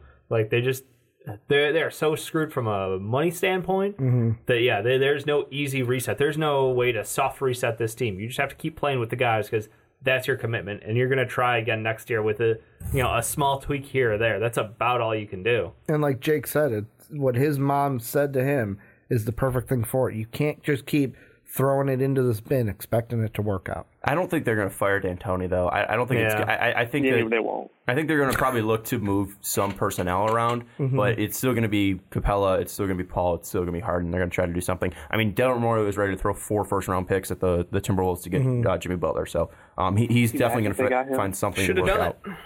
Well, the Timberwolves are the ones the team that didn't want to do it. Tibbs ripped it up, man. Anyways, that's why I'm picking the Timberwolves for the most disappointing fucking team. I didn't even have to segue. I'm so proud of you, Dave. Way to jump in. You're welcome. I love the read-in because this is a team that last year, with a healthy Jimmy Butler, was like number 3 in the West. And I mean, they were going tough. And yes, injuries knocked them out to the point where they just had to scrape for their lives to get back in. But you saw the end of that year, and you're like, all right, man, we're going to bring back this core next year. We're going to have money. This is going to work out great for us. And they ended up just pooping the bed, like left, right, and center. It was bad for this Timberwolves team, starting with the offseason drama of Jimmy Butler requesting to get out quietly, being denied. And then it comes to the point of, okay, the season's getting ready to start, and Jimmy's like, nah, it's not. It's not. Like, I'm not coming back and playing with these people again. I really dislike this place. I dislike the head coach. I dislike everything about it. And to the point of, the third stringers and the media, like, there's so many great stories that came out of them just being... The infamous practice. The Rachel Nichols, like, pre-planned interview following that up, like, being on hand for that. It's so ridiculous how poorly this team managed talent. And then you're still stuck with the diabolical mess that is Andrew Wiggins' contract. You can't move it. You're screwed with a player who has no talent. He has no commitment to his talent. Like, dude, you've been given all these natural gifts. And he's like, that's cool. I'm going to play Fortnite. And it's just like, try. For fuck's sake, try. Karl Anthony Towns, incredibly gifted offensive player. You know what he deserves? Maybe like 9 shots a night. That feels about right, guys, right? 9 shots for your best player, offensive player. Like, they don't... And then the Jimmy Butler trade itself. You mentioned it. Like, 4 first-round pick. Nah, I'm good. We'll take a role player and another role player. And because Thibodeau don't like rookies, man. He don't play them anyways. I know. So they're useless to him. I know, and it bugs me. But it's just like, oh, my God. This team was so frustrating the whole year. And if it wasn't for one player on their team, Derrick Rose... would hit them. And his what, Dave? Bone spurs in the elbow. God. Shut up, Jake. You love it. It's just, this team, I mean, on the back of Derrick Rose and Taj Gibson out there, and Luol Deng, you had the ghost of the Bulls. Like, come on. Yep. It's just the Timberwolves. They need to implode, and they need to implode quick. Like, that's the only answer in my mind, because it's a team that has... they were the 11th seed this year, and reasonably, that was almost surprising to me that they got that many wins even. Because I don't understand what their plan is going forward. How are they disappointing, though? Because you went from being, 3rd seed to 8th seed to now 11th seed. You're sliding backwards, and these are coming into years of the prime contracts for Andrew Wiggins, Karl Anthony Towns. Those are your guys. But none of us picked them to be in the playoffs preseason. I think take pick out of the but obviously picked out the window. What were the expectations going into the season? And I don't think we had them that high. That's the point. Yeah, because I'm trying to say what made them disappointing. We were kind of right into the Jimmy Butler shit. Yeah, and none of us thought that this team was going to be pushing because of the whole drama surrounding them. We also didn't trust Thibs at all. Yeah, and that's the thing that I would say Dave might hit the nail on the head here and have the most disappointed team. How that whole Thibodeau thing played out too, of like basically. Where it started with not trading Jimmy, trying to keep his full control. Then, oh, wait, he's not going to have full control, to eventually to where, you know what, you're fired, Tom. That whole situation also might have been messier than the Lakers. And that is a big thing this year. Like, the Lakers are messy right now, but at least with Luke Walton, they didn't have to deal with what the T-Wolves had to deal with Tom Thibodeau. That's why you just don't give coaches that much power. I think it's just a warning. Yeah. We saw it for a couple years. It's a warning. Don't do it again. Doc's better without it. Yeah, look at Doc. Yeah. That's I mean, Ricky and I went to the same place. I mean, the only person that's been able to do it is Pop. I think the one thing... He's not even GM, though, right? He's like half GM. I think it's technically RC Buford, but I think like Pop has a lot of say in player personnel. And who's the only guy who's actually been able to do it in sports is Belichick. That's really the only guy. That's true. I think that I don't find them to be too disappointing. I find like Wiggins is probably like if we had to pick a player out of this whole thing, Wiggins is probably the most disappointing player from this whole season. I think the Thunder, if we're going Western Conference teams, I think the Thunder are more disappointing than the T-Wolves. I almost went the Thunder, and then I realized that both their players had surgery literally the day after their season ended, and I was like, yeah, I get it. Like you were playing hurt for how long? It was a shit season for them. They played without their best defender the entire season. In Roberson, they had Paul George come apart at the worst possible time of the season. Obviously, Russell Westbrook's shot went bad like for the majority of the season. I mean, it's just been bad for a while. No, it's declined year over year. It's fair, but it's just kind of like a sick person getting sicker. It's like it's not too shocking. Point being, this was a team where I was so high on them. I thought, look, they're going to have incredible defense. They're going to be able to lock down people left and right, and because of Paul George being, the anti-clutch, they were still going to come up and disappoint in the playoffs, which they did. So, that was about right on my expectations. I mean, let's be honest. Remember when they were tied for the third best team in the West? Yeah. And I was like, hey, out of the 3 teams that are tied, the Thunder could be the team that challenge. And I was like, They got 2 superstars. Yeah, we said that too. Looking back, I was like, We all agreed with you. no, I shouldn't have said that. No, they had 2 superstars. They had great defense. I mean, it fell off. Their 3-point shooting is just so damn streaky, and it left them when they needed it. And then Billy Donovan. Well, yeah, they've got a horrible head coach, so that doesn't help. One thing I'm going to ask you, because looking at this, you had the Pistons beating the Raptors in the first round in our preseason predictions. Are the Pistons disappointing to you? No, In any way? They Well, made they it. played I just the Bucks noticed now. that. Wait, what? Yeah, Dave Yeah. had the Pistons beating the Raptors in round 1. Yeah. That was Preseason. cool, right? That had to be. Totally killed that prediction, right, guys? Am I right? I don't even know what I was smoking that day. I don't know. You had him as a 6 seed, too. You want to know? I think it was You just gotta like, It was the Here we go. Dwayne Casey over the former team. That's what it was a revenge game. And you also had you had the Bucks at 7, below the Pistons. Yep. Hey man, they got shooting this year. I had the Wizards above the Bucks. Just looking back, I thought this is kind of funny. Any other players or teams you guys want to throw out? I almost marked the Pelicans because of the Anthony Davis just shit show that was, because I think that they legitimately at the end of last season were like, hey, we can put together a great playoff team around Anthony Davis, and we'll be back next year to challenge the Warriors. And then they proceeded to do poorly in free agency, in my mind. And then throughout the whole year dealing with Anthony Davis, the drama, the public media circus around Anthony Davis, wanting out, saying it publicly, and then dealing... Yeah, no. That was bad. That was very bad. The way they ended the season, poor. Did they lose value on Anthony Davis? We don't know yet. And that's the reason why I'm like, I'll have to wait and see on that one specifically, because they could still come out of here looking good. I wanted to say Anthony Davis, too, because I was going to pick him for MVP and Defensive Player of the Year. Obviously, he didn't play enough games to do that. He wasn't super impressive. By his choice. Throughout those games. But he still played well when he was getting actual minutes, because, up until the whole news broke, so up until, like, January 18th, he was still ridiculous. He was averaging pretty much 30 points, 13 boards, pretty much 4.5 assists, over a steal and a half a game, over 2.5 blocks per game, 50% from the field, 33% from 3, and 81% from the line. So, he was still phenomenal. I think there was just so much drama around that team where it's tough to really get a gauge on it. And that's why I was like, the Timberwolves, like, there was so much drama. I didn't expect them to be good. That's why none of us picked them for the playoffs. That's why I was kind of iffy on them. Where the Lakers, it's like we've seen LeBron always surrounded by drama, and they just sucked.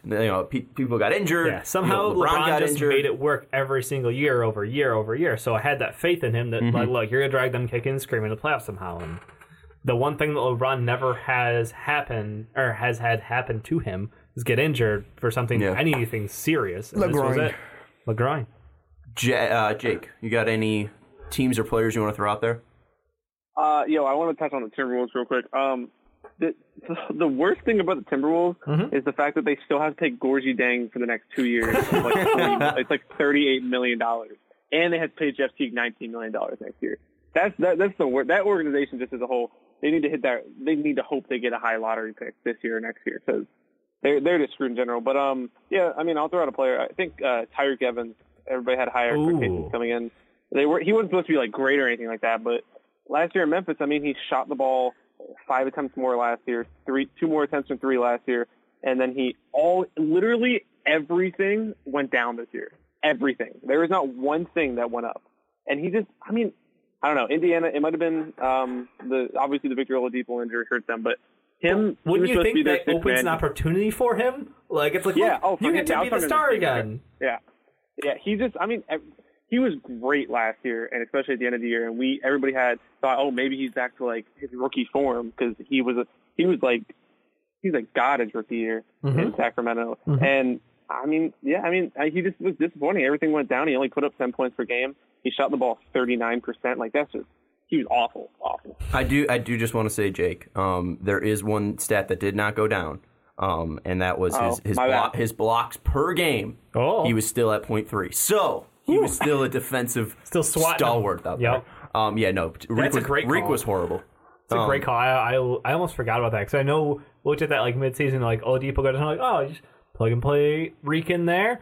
And then I looked at his stats from season, like, oh, he's smaller bench role, makes sense, but like maybe he'll play up to the opportunity. No, man. They were lucky to have Sabonis, Miles Turner, and Boyan out there, honestly. I want to ask the one question of this, Dave, and how disappointing is Reek to you? Because you were so high on him. Like, because I feel betrayed. You feel betrayed.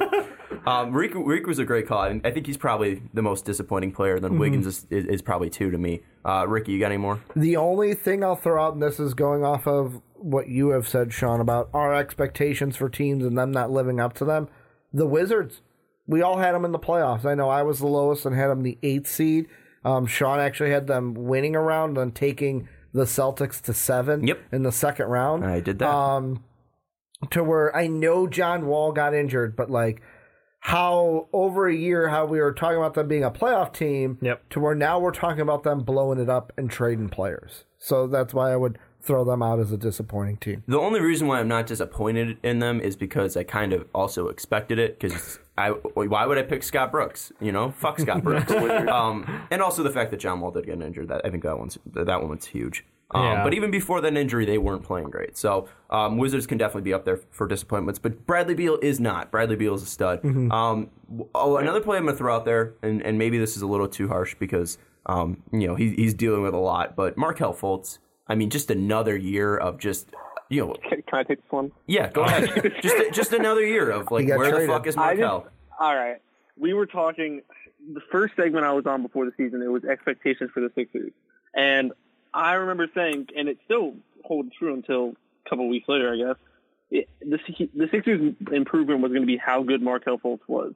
And there's something going on because obviously I wanted to blindly believe as a Sixers fan whenever he was there. I was like, I didn't want to give up on him because we basically traded Jason Tatum and somebody else for Markelle Fultz, and it's bad. And dude, there's something going on there they're not telling us. I don't think it's all in his head. There is something like I'm sorry, you don't just forget how to shoot a basketball. Like you just don't. And I mean, I don't know. There's a lot of rumors going around. It's just I feel bad for Magic fans. I know exactly how they falsely believe right now. So you don't think it's in his head? I think some of it is. Okay. I think some of it is. But I think it's got to be all in his head at this point because, I mean, how bad can his shoulder be? I mean, what we heard, he went to 8 doctors just to get that the thoracic outlet syndrome or whatever he's suffering from to get that diagnosis, and now he's still making rehab, and this is according to Josh Robbins of The Athletic, and there's still no timetable. Like, I feel like it's got to be all in his head at this point, right? I mean, what are you hearing, at least, rumor-wise? And obviously, we're disclaiming them as rumors. Obviously, this may not be true at all. Yeah. But what are you hearing that may put you in a different direction, that it might be still physical? I don't know. I always heard that I'm not a big conspiracy theory person, but there was a bunch of things going around that he was in an accident or something after the summer league when he was hurt. And I don't know if that's true or anything like that, but I don't know. I don't know. This is just, it has to be one of the weirdest cases in NBA history. Like, this is just, I don't know. I don't remember hearing anything ever like this. And I mean, of course it would happen to the freaking Sixers. It's just like, I don't know. And if you'd have told me 2 years ago we were trading Markelle Fultz for a first-round pick that's probably going to be a second-round pick and Jonathan Simmons, it's just like, dude, I don't know. I mean, I don't even know what to say. Like, this, I'm just like lost. I'm so happy that we traded him he's just gone. Like, the best thing about the Sixers beating the Raptors the other day is the fact that we got to watch Jonathan Simmons in garbage time, because that man always does something. He grabbed an offensive rebound and traveled without moving. I've never seen that before. He is just gold. Like, he's so bad that it's just gold. Yeah, and obviously we don't know what Markel's suffering from. The diagnosis is thoracic outlet syndrome, or TOS abbreviated. But I mean, I think it's got to be mental at this point. I mean, like, what else is it? And it's disappointing, the fact that he can't get over this. That I was so high on him as a rookie. All of us were, as a rookie, as a prospect, and he just has not been able to even get on the court. I mean, he's played a total of not even over 30 games in his career. I mean, it's just been sad.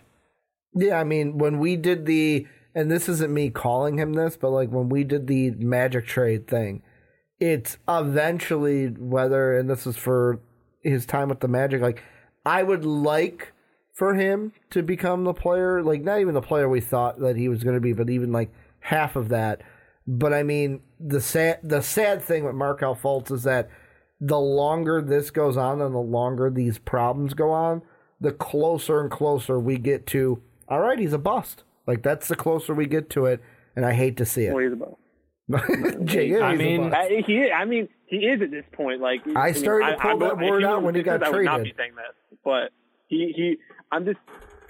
I'm hoping that he comes out for the Magic and just balls out because. Same. I don't have any ill will towards the kid. He seems like a great guy. As a kid, he's older than me.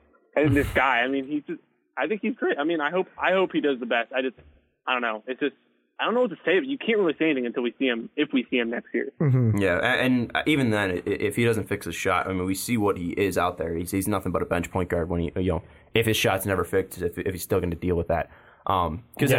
He can, obviously dish the ball. He can play some decent defense, but I don't see him as a game wrecker at all. Triple-double. If he is that. Yes, the youngest triple-double, but that will clearly be broken at some point soon. Shout out Sekou Dimboyo. Zion and Zion. Yeah. Zion game one. If the motorcycle thing's true, it kind of is reminiscent of the whole Jay Williams thing. Obviously Jay went down a bit of a worse path on his injury, and then the recovery period with the drug addiction, but it's still like motorcycle injury to a young, talented point guard, and it's just like, that one was very public. This is the polar opposite. So if it is, along that rumor line, so I just wonder if it's the same, destined for the same ending. So Markelle Fultz is going to be a basketball analyst on ESPN in the future? Could be. Okay. No. I don't know. He might be getting his head. He might get the yips. Is Paul Pierce going to be ruined for saying the series is over for the Celtics and Bucks after game one? Yes. Anyways. Go ahead. No, I was just going to say he's got to be the second least producing third. Anthony Bennett's the second least producing first overall pick, right? Yeah. Anthony Bennett's second. Markelle Fultz is third. Probably. Who's first, you say? Right. Greg Oden? Oh.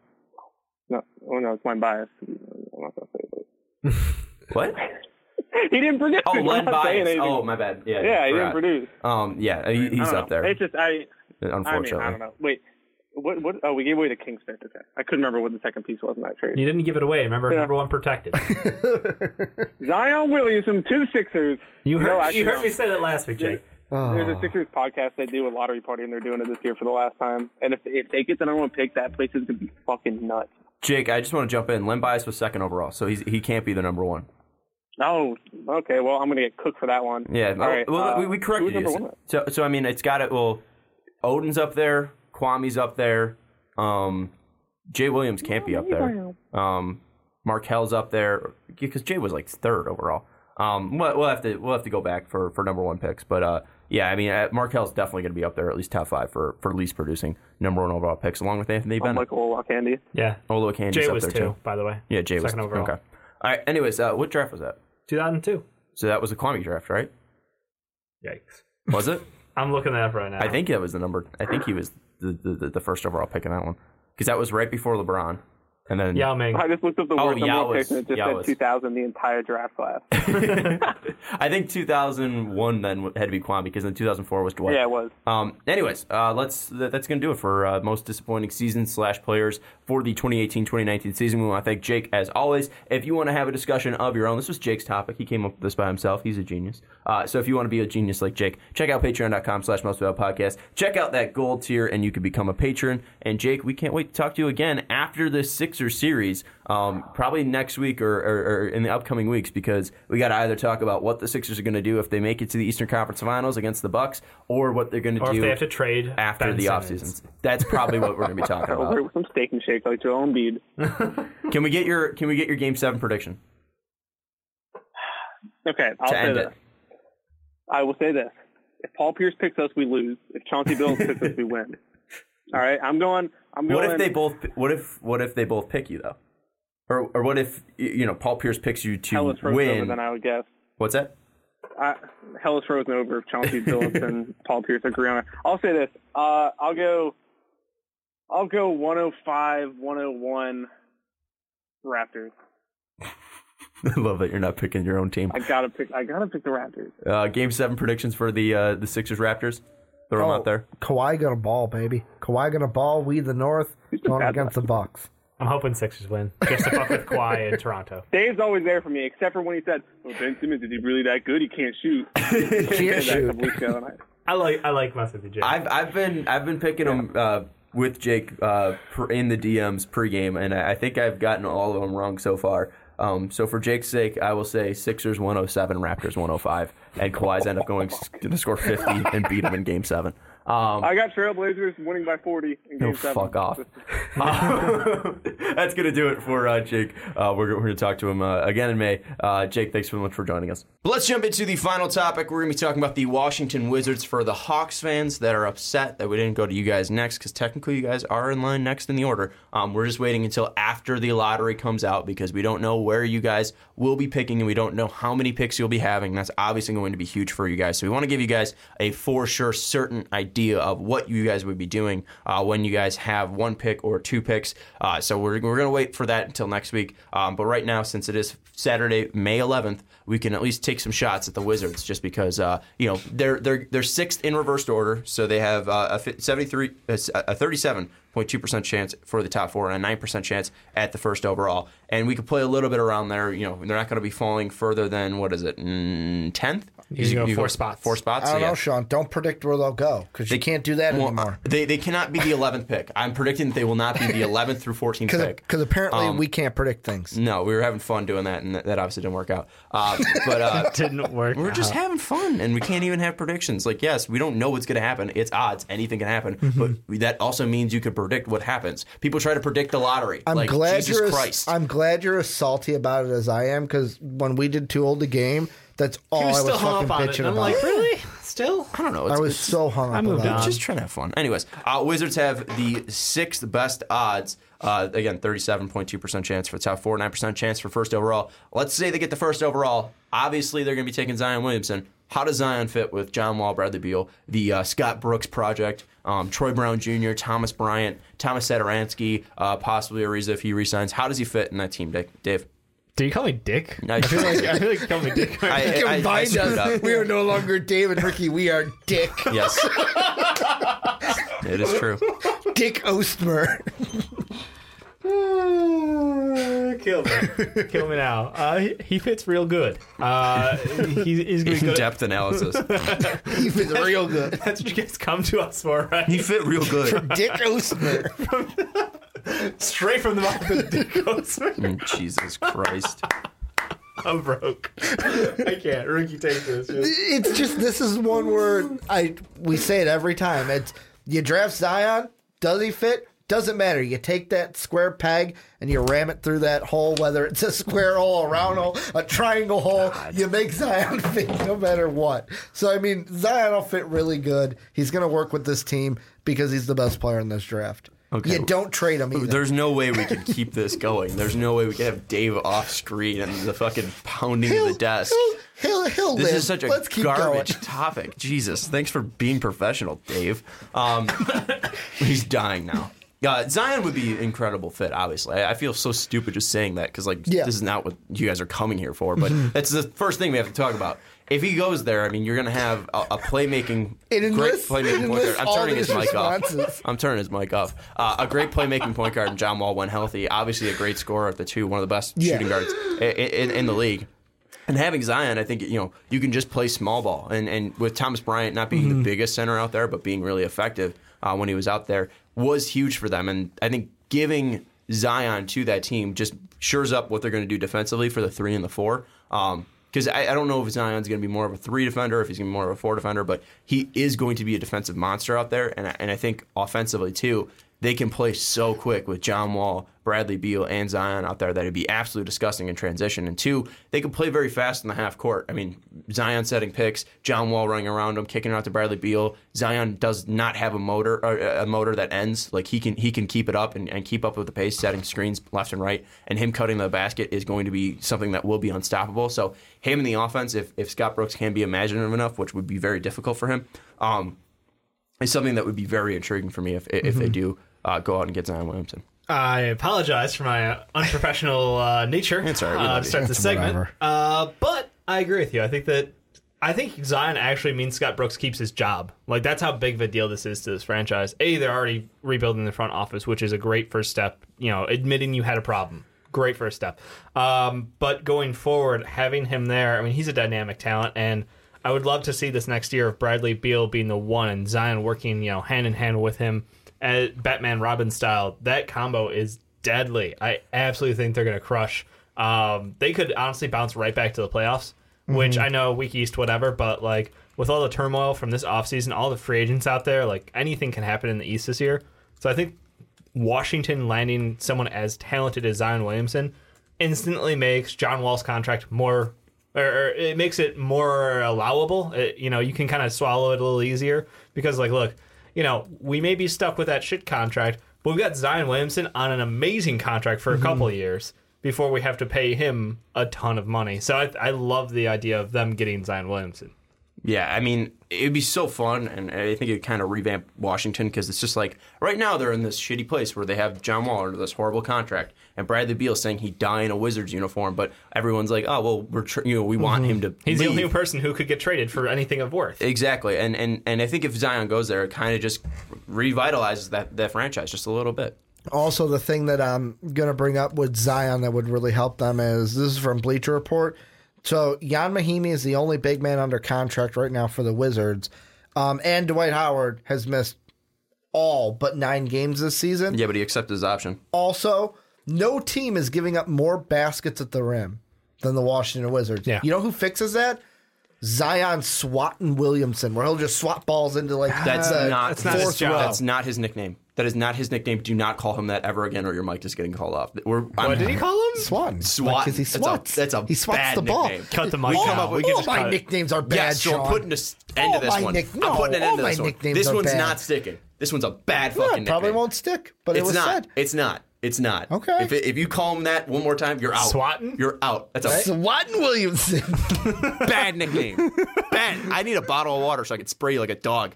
Bad nickname. We need a cone. We need like a cone of shame over here. His mic's off. I know.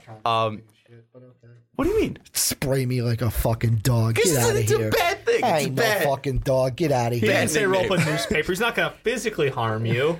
He's just going to ain't spit you no with some fucking water. dog. You're more Okay. like a cat. I hate cats. I don't know if Zion necessarily fix that because I'm with Dave. That's not really his job. I mean, he'll definitely come over and block like two. He's a two great shots help a game. defender, but Yeah. that's not. Yeah, he's not going to be able to help you. When big centers back down, their way into the low post, like he's not a guy who can go up against that we're aware of. Yeah, he'll The guy- just come over and just swat it he's away. a great help defender. I mean, I Yeah. think that he'll help, but like as far as the percentage of buckets made around the basket going down, I don't know if he's going to dramatically affect that as much as having just a standard center out there who can be 7 feet tall, reach up real high, and have that wingspan to cover people. I think Thomas Bryant is interesting just because he didn't get a ton of playing time. So like if you look at his per game, nothing really stands out with his blocks because he's not even at a block a game. But if you look at his per 40, he's only playing 20 minutes a game. It's at like 1.5 blocks. So like maybe that is a guy that can Like really boost 1/8 that. of a Mitchell Robinson. Yeah, 1/8 of Mitchell Robinson, but no one's Mitchell Robinson. I'd be intrigued on what he fully does if they ever unleash him. Because if you look at his stats from pretty much the end of 2018 to the end of the year, he was averaging like a block a game, so that was going up a little bit. And I think they're obviously going to add to this team. And if they get Zion, they'll be able to protect the rim just a little bit more. But I think the most intriguing thing was how that offense would run because Bradley Beal is dominant offensively. John Wall, when healthy, is one of the best facilitators in the league. Zion's going to be a force in his own right. Thomas Bryant's really good around the rim. And he's developing an outside shot, too. Yeah, so and really the weak spot then would be either the stretch 4, if they sign Trevor Ariza, that's fixed, or if they play Zion at the 4, then it's a wing that could shoot, and maybe that is still Trevor Ariza. But I think you need to look at it a little bit more. Would have been nice to have Otto Porter still, I think, if that is the case. They could but he re-sign wasn't really working Jabari, there. or they could re-sign Bobby. Those are still options on the Bobby's table. not playing the He's a small ball 5, I know. Yeah, and he's not. And Parker, I don't know if he's good enough to shoot from the wing. I know he had a kind of a renaissance. We know he ain't a 3. We know that much. Yeah. Solve that fucking mystery. I apologize for last year saying, hey, totally make it work. We'll just make it work. Nah, it didn't quite work out for us.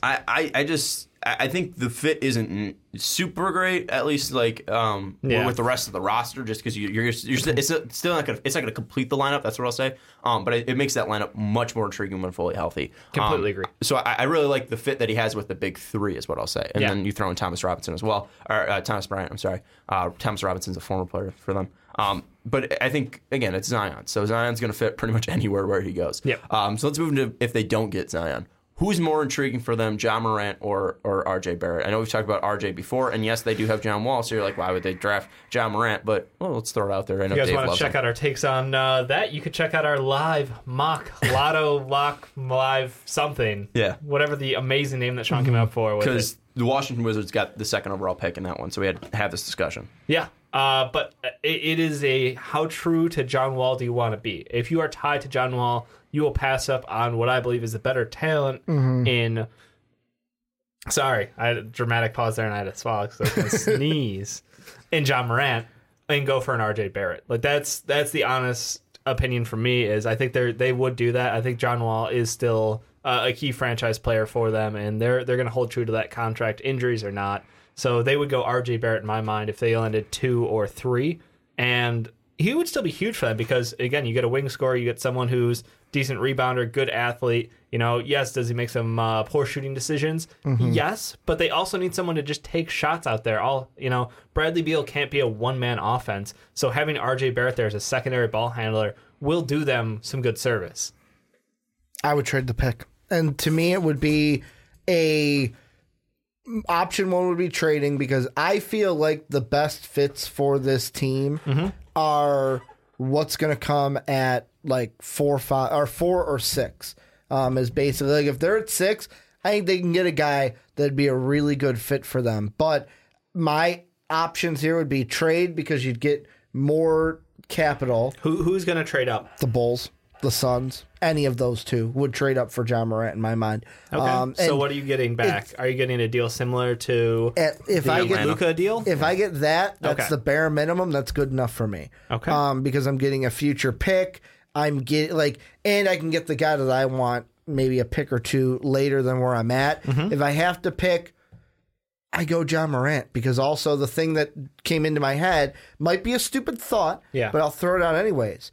You basically get to see then a full year of let's see how Ja works with Bradley Beal. If we like that better, then we can seriously try to see if anybody wants John Wall. How are you going to move the 30? Or all right. You see how they play out. Ja's really good. Ja's a more favorable contract, but we got John Wall coming back. We'll use Ja to get more from a trade than we would have gotten for just the number 2 pick because teams have seen him play. Like, that could be an option. I wouldn't say I'd do that option, but you could do that option. Then third would take RJ Barrett. My thing would be with that is, what if you do go with that situation? I don't want to say do that because Dave will probably die. Do that. I think the one thing is just like, what if he plays really well? And you're just like, well, why would we get rid of John Morant when he's really fucking good? You just that's the be biggest the Clippers and run 3 guards out there. Yeah, I mean, that's the one thing. The downside is that, well, I don't know if it's a downside because it's just like, oh, you got a really great point guard. Yeah. But like, you're not helping needs and you're not moving John Wall. Yeah. So that would be the biggest thing to me, and also how would they work together? Because that works. That situation works because all 3 of those guys, Gordon, Harden, and Paul, can shoot from the outside. We don't know if John Morant's going to be a great shooter from the outside. Yeah. We don't know if John Wall is ever going to be a consistent 3-point shooter from the outside. So that really won't work because when John Morant and John Wall have very similar games, I don't know if that's going to pan out well. Yeah, I mean that's an interesting problem to have, I guess. But at the same time, I go back to where Ricky was like, well, you can always just trade John Wall then. Like, who wants that contract? Like, are you really going to get anything back for him, or are you going to pay to move a contract of a former All-Star, I mean, he was an amazing talent. Like, he was one of the best point guards in the league for more than probably a handful of years, actually. Yeah. So I question I don't know. I don't want to say loyalty because there's not really loyalty in basketball these days, but I question the thought process of if you're taking John Morant, your plan better be to use John Morant and John Wall. Like that's my problem, which makes it makes for rough lineups. It makes for a lot of questions, and it makes for some potentially poor shooting situations. So let's go to RJ Barrett then, because he's the other option out there if they don't go John Morant. I think we've talked about it enough. It's a pretty good fit. Yeah. He gives you ball handling and possibly another ball, offense runner when John Wall is out. Yeah. Because he was a pretty good facilitator in Duke. He was playing with some great players, obviously, but it's something that we saw enough of that I think him driving to the basket and him kicking out is something that could work really well with Bradley Beal. But then you also bring up the question of Troy Brown Jr., a guy you picked 16th overall last year. Where does he get phased? Because he started getting phased out early on in the season and ended up playing decently when he got minutes at the end of the season. Phased back in at the end, yeah. Yeah, I wonder, I don't think Troy Brown Jr. is really going to determine whether they take RJ Barrett or not. They're going to pick the best player available. But the question does come up, if you are second overall, are you picking the best player available? And you guys obviously have Ja over RJ Barrett. Would the fit help you swallow that pill at least? Yeah. Yeah, I mean, the problem is that, the franchise has made the choice to give Supermax out to John Wall, and the timing of that couldn't have been worse. And just, if John Wall was healthy right now, is this a discussion? No. I don't think it really is. I think it's just RJ Barrett. So I assume that John Wall will be back and healthy. And I know it's a stupid thing to say because he has gotten hurt multiple times during one injury, and also he's been injured in the past as well. I mean, he's not the consistency of health when you think about it, but it's still, he's our guy. He's locked up for so many years at this point that I'm not going to take John Morant and deal with that situation as it evolves, because you can see locker room cancer already has been a problem with the two alphas and all of that bullshit going on there. So I'm going for the safe pick and, in my mind, the smart pick for their fit with RJ Barrett. See, and I am actually on the other side. This is not would I take RJ at 3? This is based off of his fit with the Washington Wizards. Yeah. I don't think RJ fits with the Wizards because of what you just said. With the two alphas, you've got John Wall's a ball handler. Bradley Beal can be a ball handler. So what? I'm going to have 3 guys that I have to decide how much time they're getting. Like, I'd rather get a guy later on that would... If you say DeAndre Hunter, I'm going to slap you. I'm going to wait. No, I'm going to wait. But I would rather get a guy who isn't going to need the ball in his hands and can work off the ball. That's going to be the best guy for me if I am the Washington Wizards. I need somebody who is either going to be like Zion Williamson and be able to play down low in the front court. Who needs the ball in his hands. Or I'm going to need... I don't think Zion needs the ball in his hands. Is that not how he succeeded throughout all of college this year? Zion can be a guy, though, that you pass the ball to. Yeah, because he was the best player. College is different than the NBA, though. Like, college, if you're the best player, you are going to have the ball in your hand. Understood. That is just how it goes. But, for me... Yes, it is. But how it's going to be... point doesn't have to be... Is I like the 3s that we can get, the 2s and 3s later, to where I think RJ could potentially create more problems than he solves with the Wizards. Fair enough. I don't know if Zion... I might agree with Ricky for the fact that he doesn't need the ball in his hands exactly to succeed, because I think he can work off ball. He doesn't... Obviously not going to be a spot-up shooter or anything like that, but you're still going to work him in the lineup and setting picks and being around the rim. I mean, a huge thing for him is just grabbing offensive boards. He was one of the best offensive rebounders in college last year. So I think that's going to be something that definitely plays into the factor. I don't know if he's going to be huge. I mean, he had a high usage at 28.6, but also you're not going to not use him. So I don't know if he necessarily needs the ball in his hands. But the biggest thing that we'll get into now is, what if they don't get a top 3 pick? It's going to be kind of difficult to get a top 3 pick for them, since they don't have one of the 4 best odds. But they'll probably be picking possibly that 4th to that 7th range.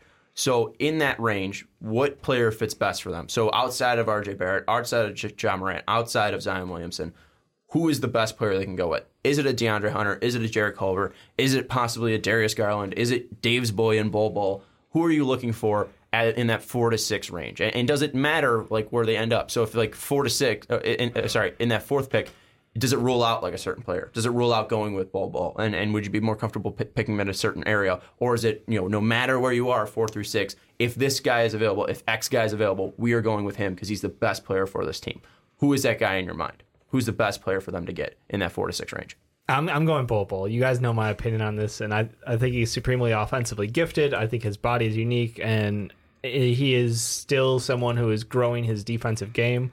His body size and shape, I know, Sean, you like to pick on him because he is not the weight is not equally distributed around all of his limbs, to put that, I think, in the best possible way.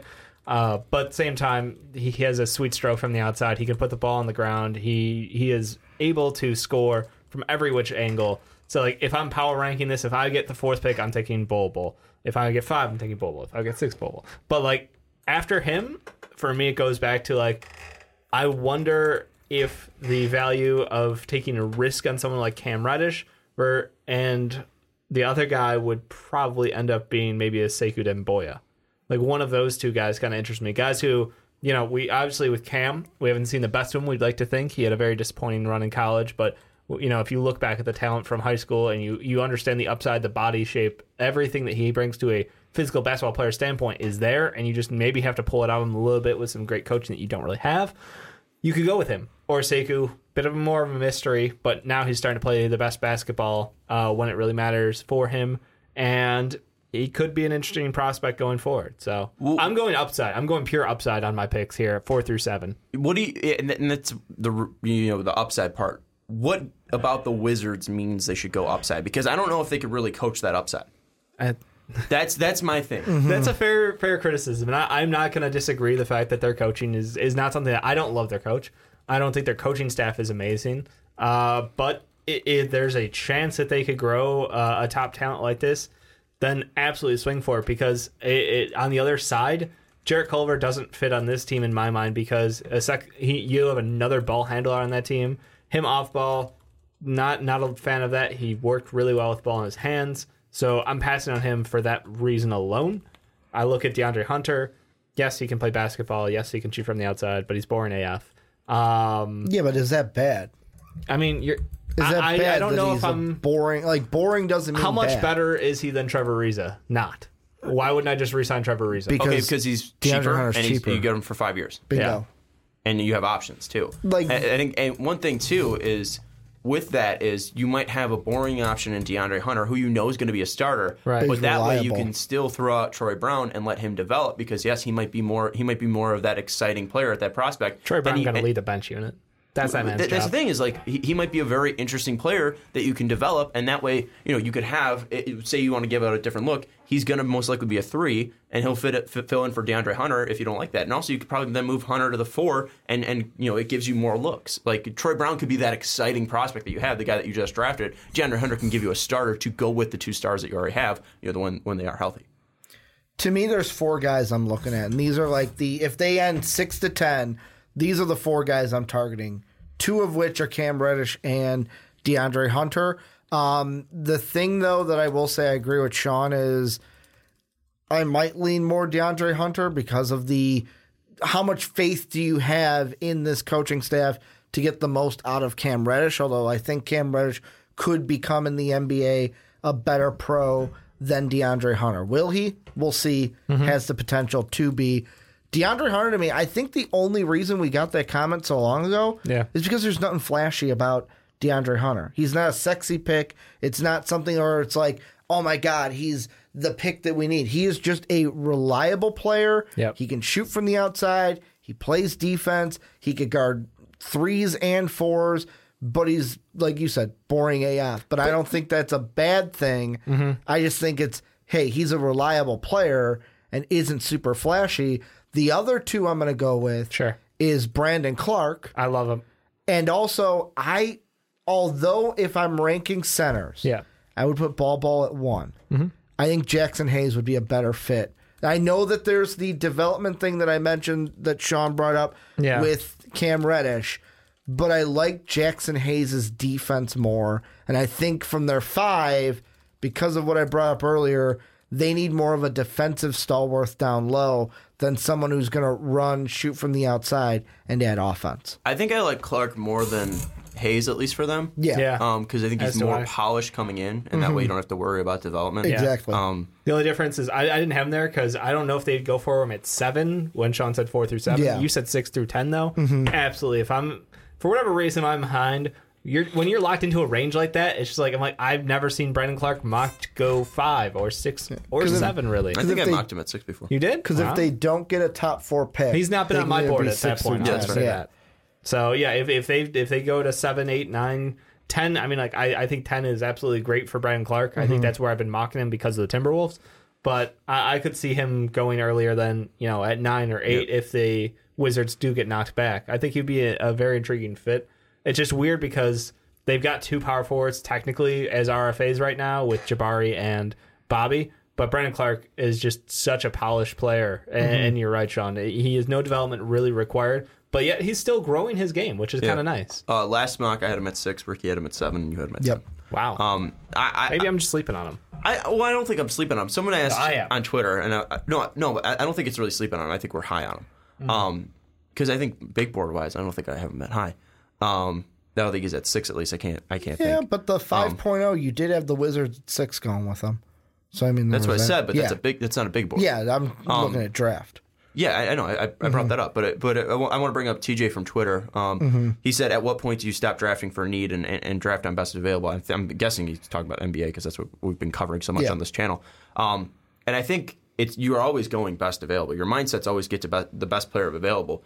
But what I said to him in response was, at least at this point, like at least with the John Morant and RJ Barrett thing, you guys think John Morant's the best player available. Yeah, but I think it's close in your minds. It's close for me in my mind. Yeah. And the reason why you go with RJ Barrett over John Morant is because he fits that team better. And that way you don't have to make too many jumps and moves to get rid of the players that you currently have, and you could go for it with the player that best fits you. And that way you could go with Bradley Beal. You can go with John Wall. You don't have to worry about contracts, and you can just plug and play the player.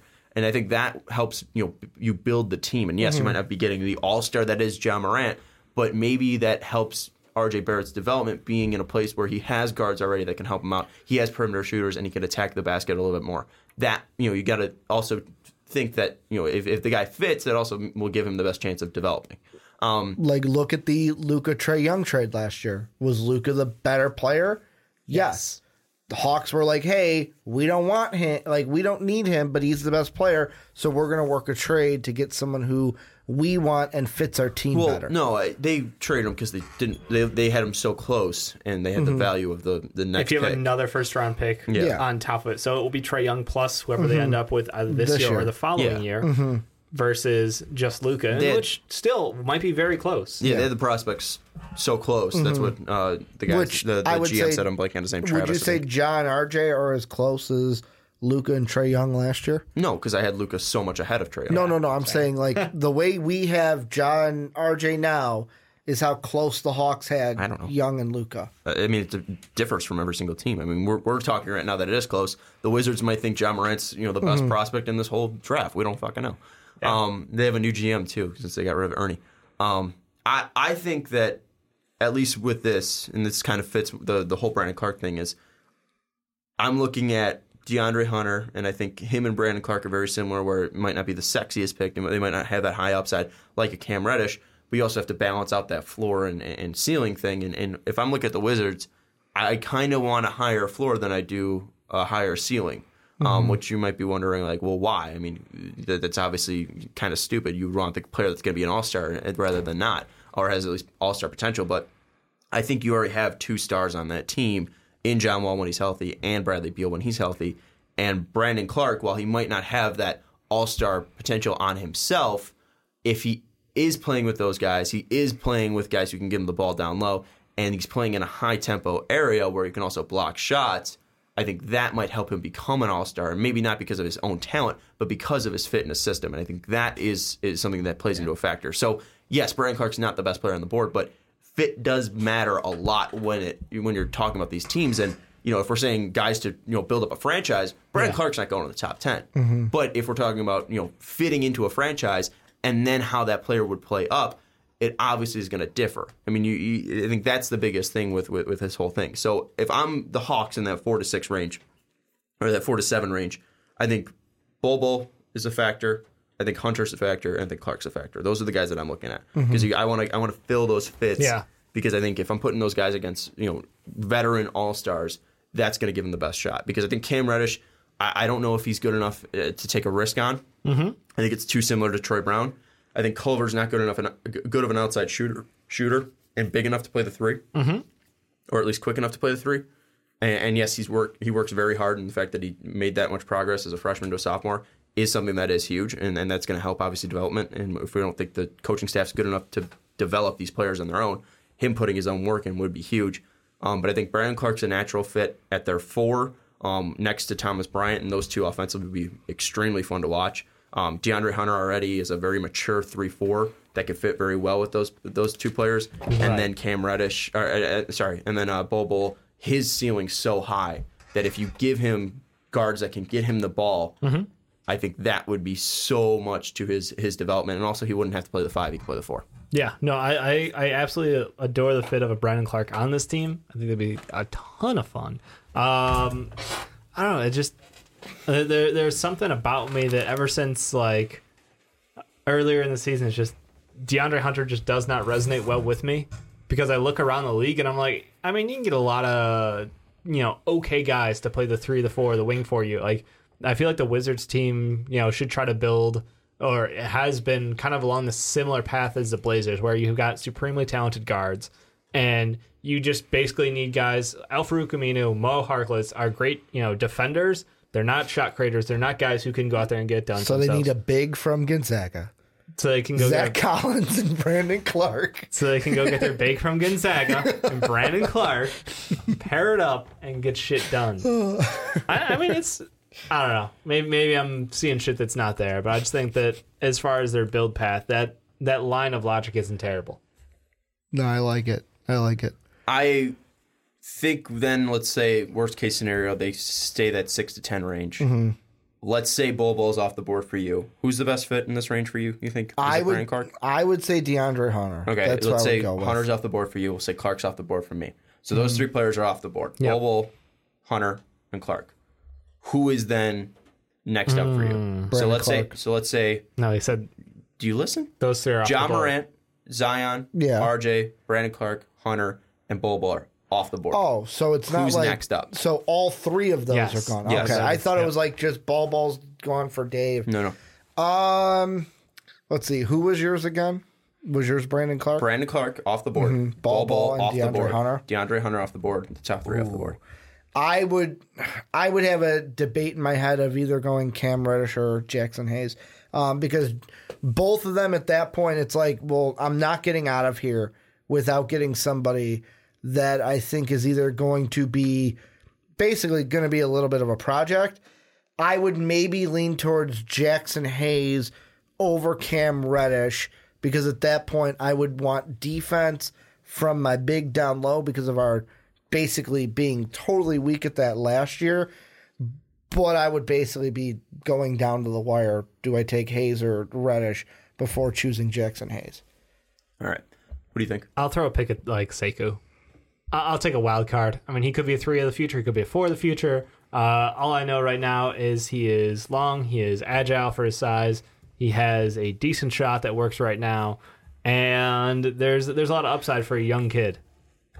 I like the size. I think that I'm taking a stab at talent. Yeah, I think it's probably Cam or Sekou at that point, because there's not really a guy that it screams to me like he's going to be able to be plug and play and be great. Maybe Culver. I mean, Culver's technically still available on the board. I don't think he would be at this point. I don't like him on fit. I don't like him why on don't you pure like him fit. fit-wise? Just he needs the ball in his hand. You think he's the best player available, yeah. right? Yeah, he would be my best player available. You think he needs the ball in his hands to create? Yeah, I fear with John Wall healthy, Bradley Beal healthy, and him out there, like there's just too much. There's not enough ball to go around. Then you add in Troy Brown, who I know you wouldn't be in the same starting lineup, but like another guy who needs the ball in his hands to create. So I would look for somebody who is less dependent. And the problem is, like, when you look for 4s outside of Brandon Clark, you go all the way back down to a PJ Washington. That seems a bit early in my mind to go for PJ Washington. So I'm taking a stab at one of the higher end developmental projects.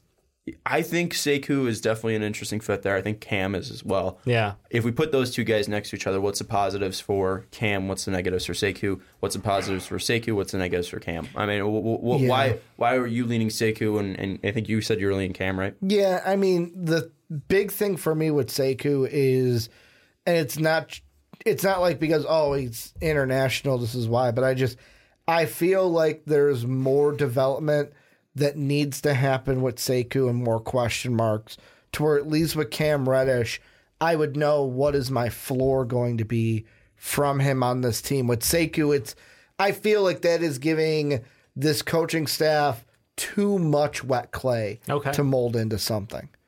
That they just can't do it. Like, I'm with you. I don't trust this coaching staff to get the most out of Sekou. But why do you, I mean, I'm not high on Cam's like playability automatically. So why do you think Cam's going to be an easier fit? I feel like you're just thinking one of the worst shooters. You're thinking that the transition from overseas into American basketball would be too much to overcome. At least with Cam doesn't that have to do coaching that. staff, yes. Okay. Yeah, where it's Cam Reddish doesn't have to deal with that. And basically, I think it's going to be when Cam Reddish gets over, most of it is Markelle Fultz. Like, it was all in his head, and that it was the fit in Duke wasn't exactly what we and he thought it was going to be. And I think Cam Reddish is going to be a better player at the next level than what we saw at the end of the year at Duke. Do you think his role would be vastly different on the Wizards than it would be at Duke with John Wall and Bradley Beal? I mean, and that's the question, because it's the same. If it is, it's the same issue than we thought before of, I need the ball in my hands more. Well, kid, you're not going to get the ball in your hands more. You're not good enough. Yeah. But the good thing is this next year is that John Wall won't be playing. Yep. So maybe that's like, okay, that was part of the reason. But if I'm picking between the two, that's why I would go Cam over Sekou. Okay. It's a tough question for me because I don't like Cam. I like Sekou more than Cam. Yeah. Yeah, but in You terms also think of the Sekou Wizards, is fairly much closer to NBA ready than I do as well. I think you're in that mindset, right? Mm-hmm. More of a plug and play rather than a I mean, build up. I think he's probably on the same level as Cam. I don't think there's too much of a drastic difference. I think people are kind of too over worried about Sekou's playability already. Like, what are you gonna pick this guy top 10 and not play him like 20 minutes a game? Like, what the fuck are you gonna do? Yeah, like play him. Like, what's the worst that's gonna happen? Like, he's not that bad. No, like, I agree. He's quick enough. So like, he might make some mental mistakes, but you got to learn. And he's so young. So like, let him learn. Let him make mistakes. He's a full year younger than Cam Reddish. Yeah, I think Culver would probably be the pick for me though. I think he's just too ready already for these guys, and yes, the ability of playing off ball is going to come in there. But he's going to be around so many guys that are good already. He's going to be playing next to John Wall. He's going to be playing next to Bradley Beal. And I think, well, obviously when John Wall's healthy, but right away he's going to be playing next to Bradley Beal. And I think he'll be able to bring defense already to that team. And I don't think he's a drastically, like, I think when he's open, he can make a three. Yeah. It's just creating him for himself to make a three. Or trying to go around a pick and make a three. I don't think he's a great spot up shooter. Or he's a great off dribble shooter. I worry about that part of him, and I think if he doesn't have the ball in his hands, which he probably won't with Bradley Beal on the team, and being such a dominant force and being such a great scorer, and he was a pretty good facilitator as well. Facilitator, Satoransky too. I think there'll be enough on there for Culver to succeed. I think Reddish is too much of a chance, and I don't know. It's a big gamble. I don't know if I love Sekou's fit there. Yeah, I think Hunter's defense, or not Hunter, Culver's defense, like, almost warrants picking him, even with the concerns about the offensive fit, because maybe you just have enough sets in your offense where the ball is going to run through Culver for these sets, and that's fine. That he'll have those wrinkles in the offense to where he'll get to touch the ball enough where he should be able to succeed in that Wizards offense. But yeah, I think a lot for that kind of, in my mind, goes back to, like, where's he measuring at?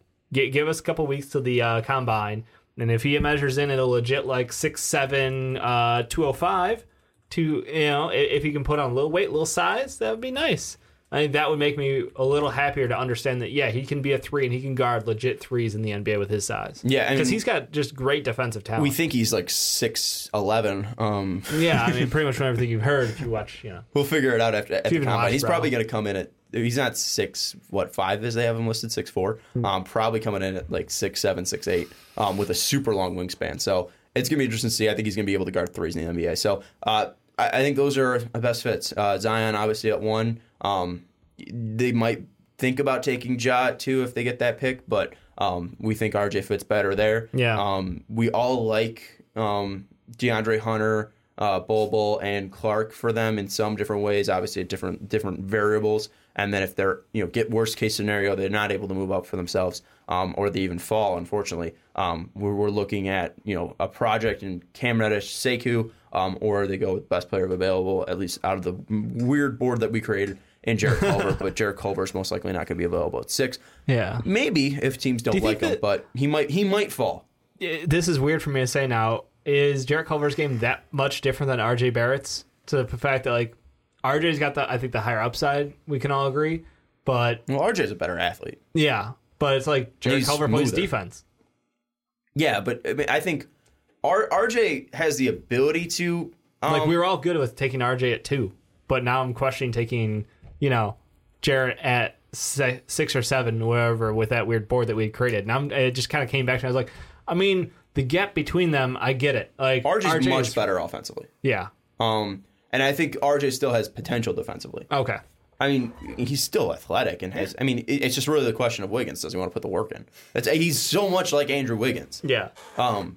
I mean, not exactly play style wise, but there's so many similarities from them. Mm-hmm. Their size, their gameplay of them driving. I don't know if they're most consistent shooters, and that was a big problem with Wiggins. They're both from Canada, for fuck's sake. And Wiggins was the number 1 prospect going into his college season. So was RJ Barrett. Yeah.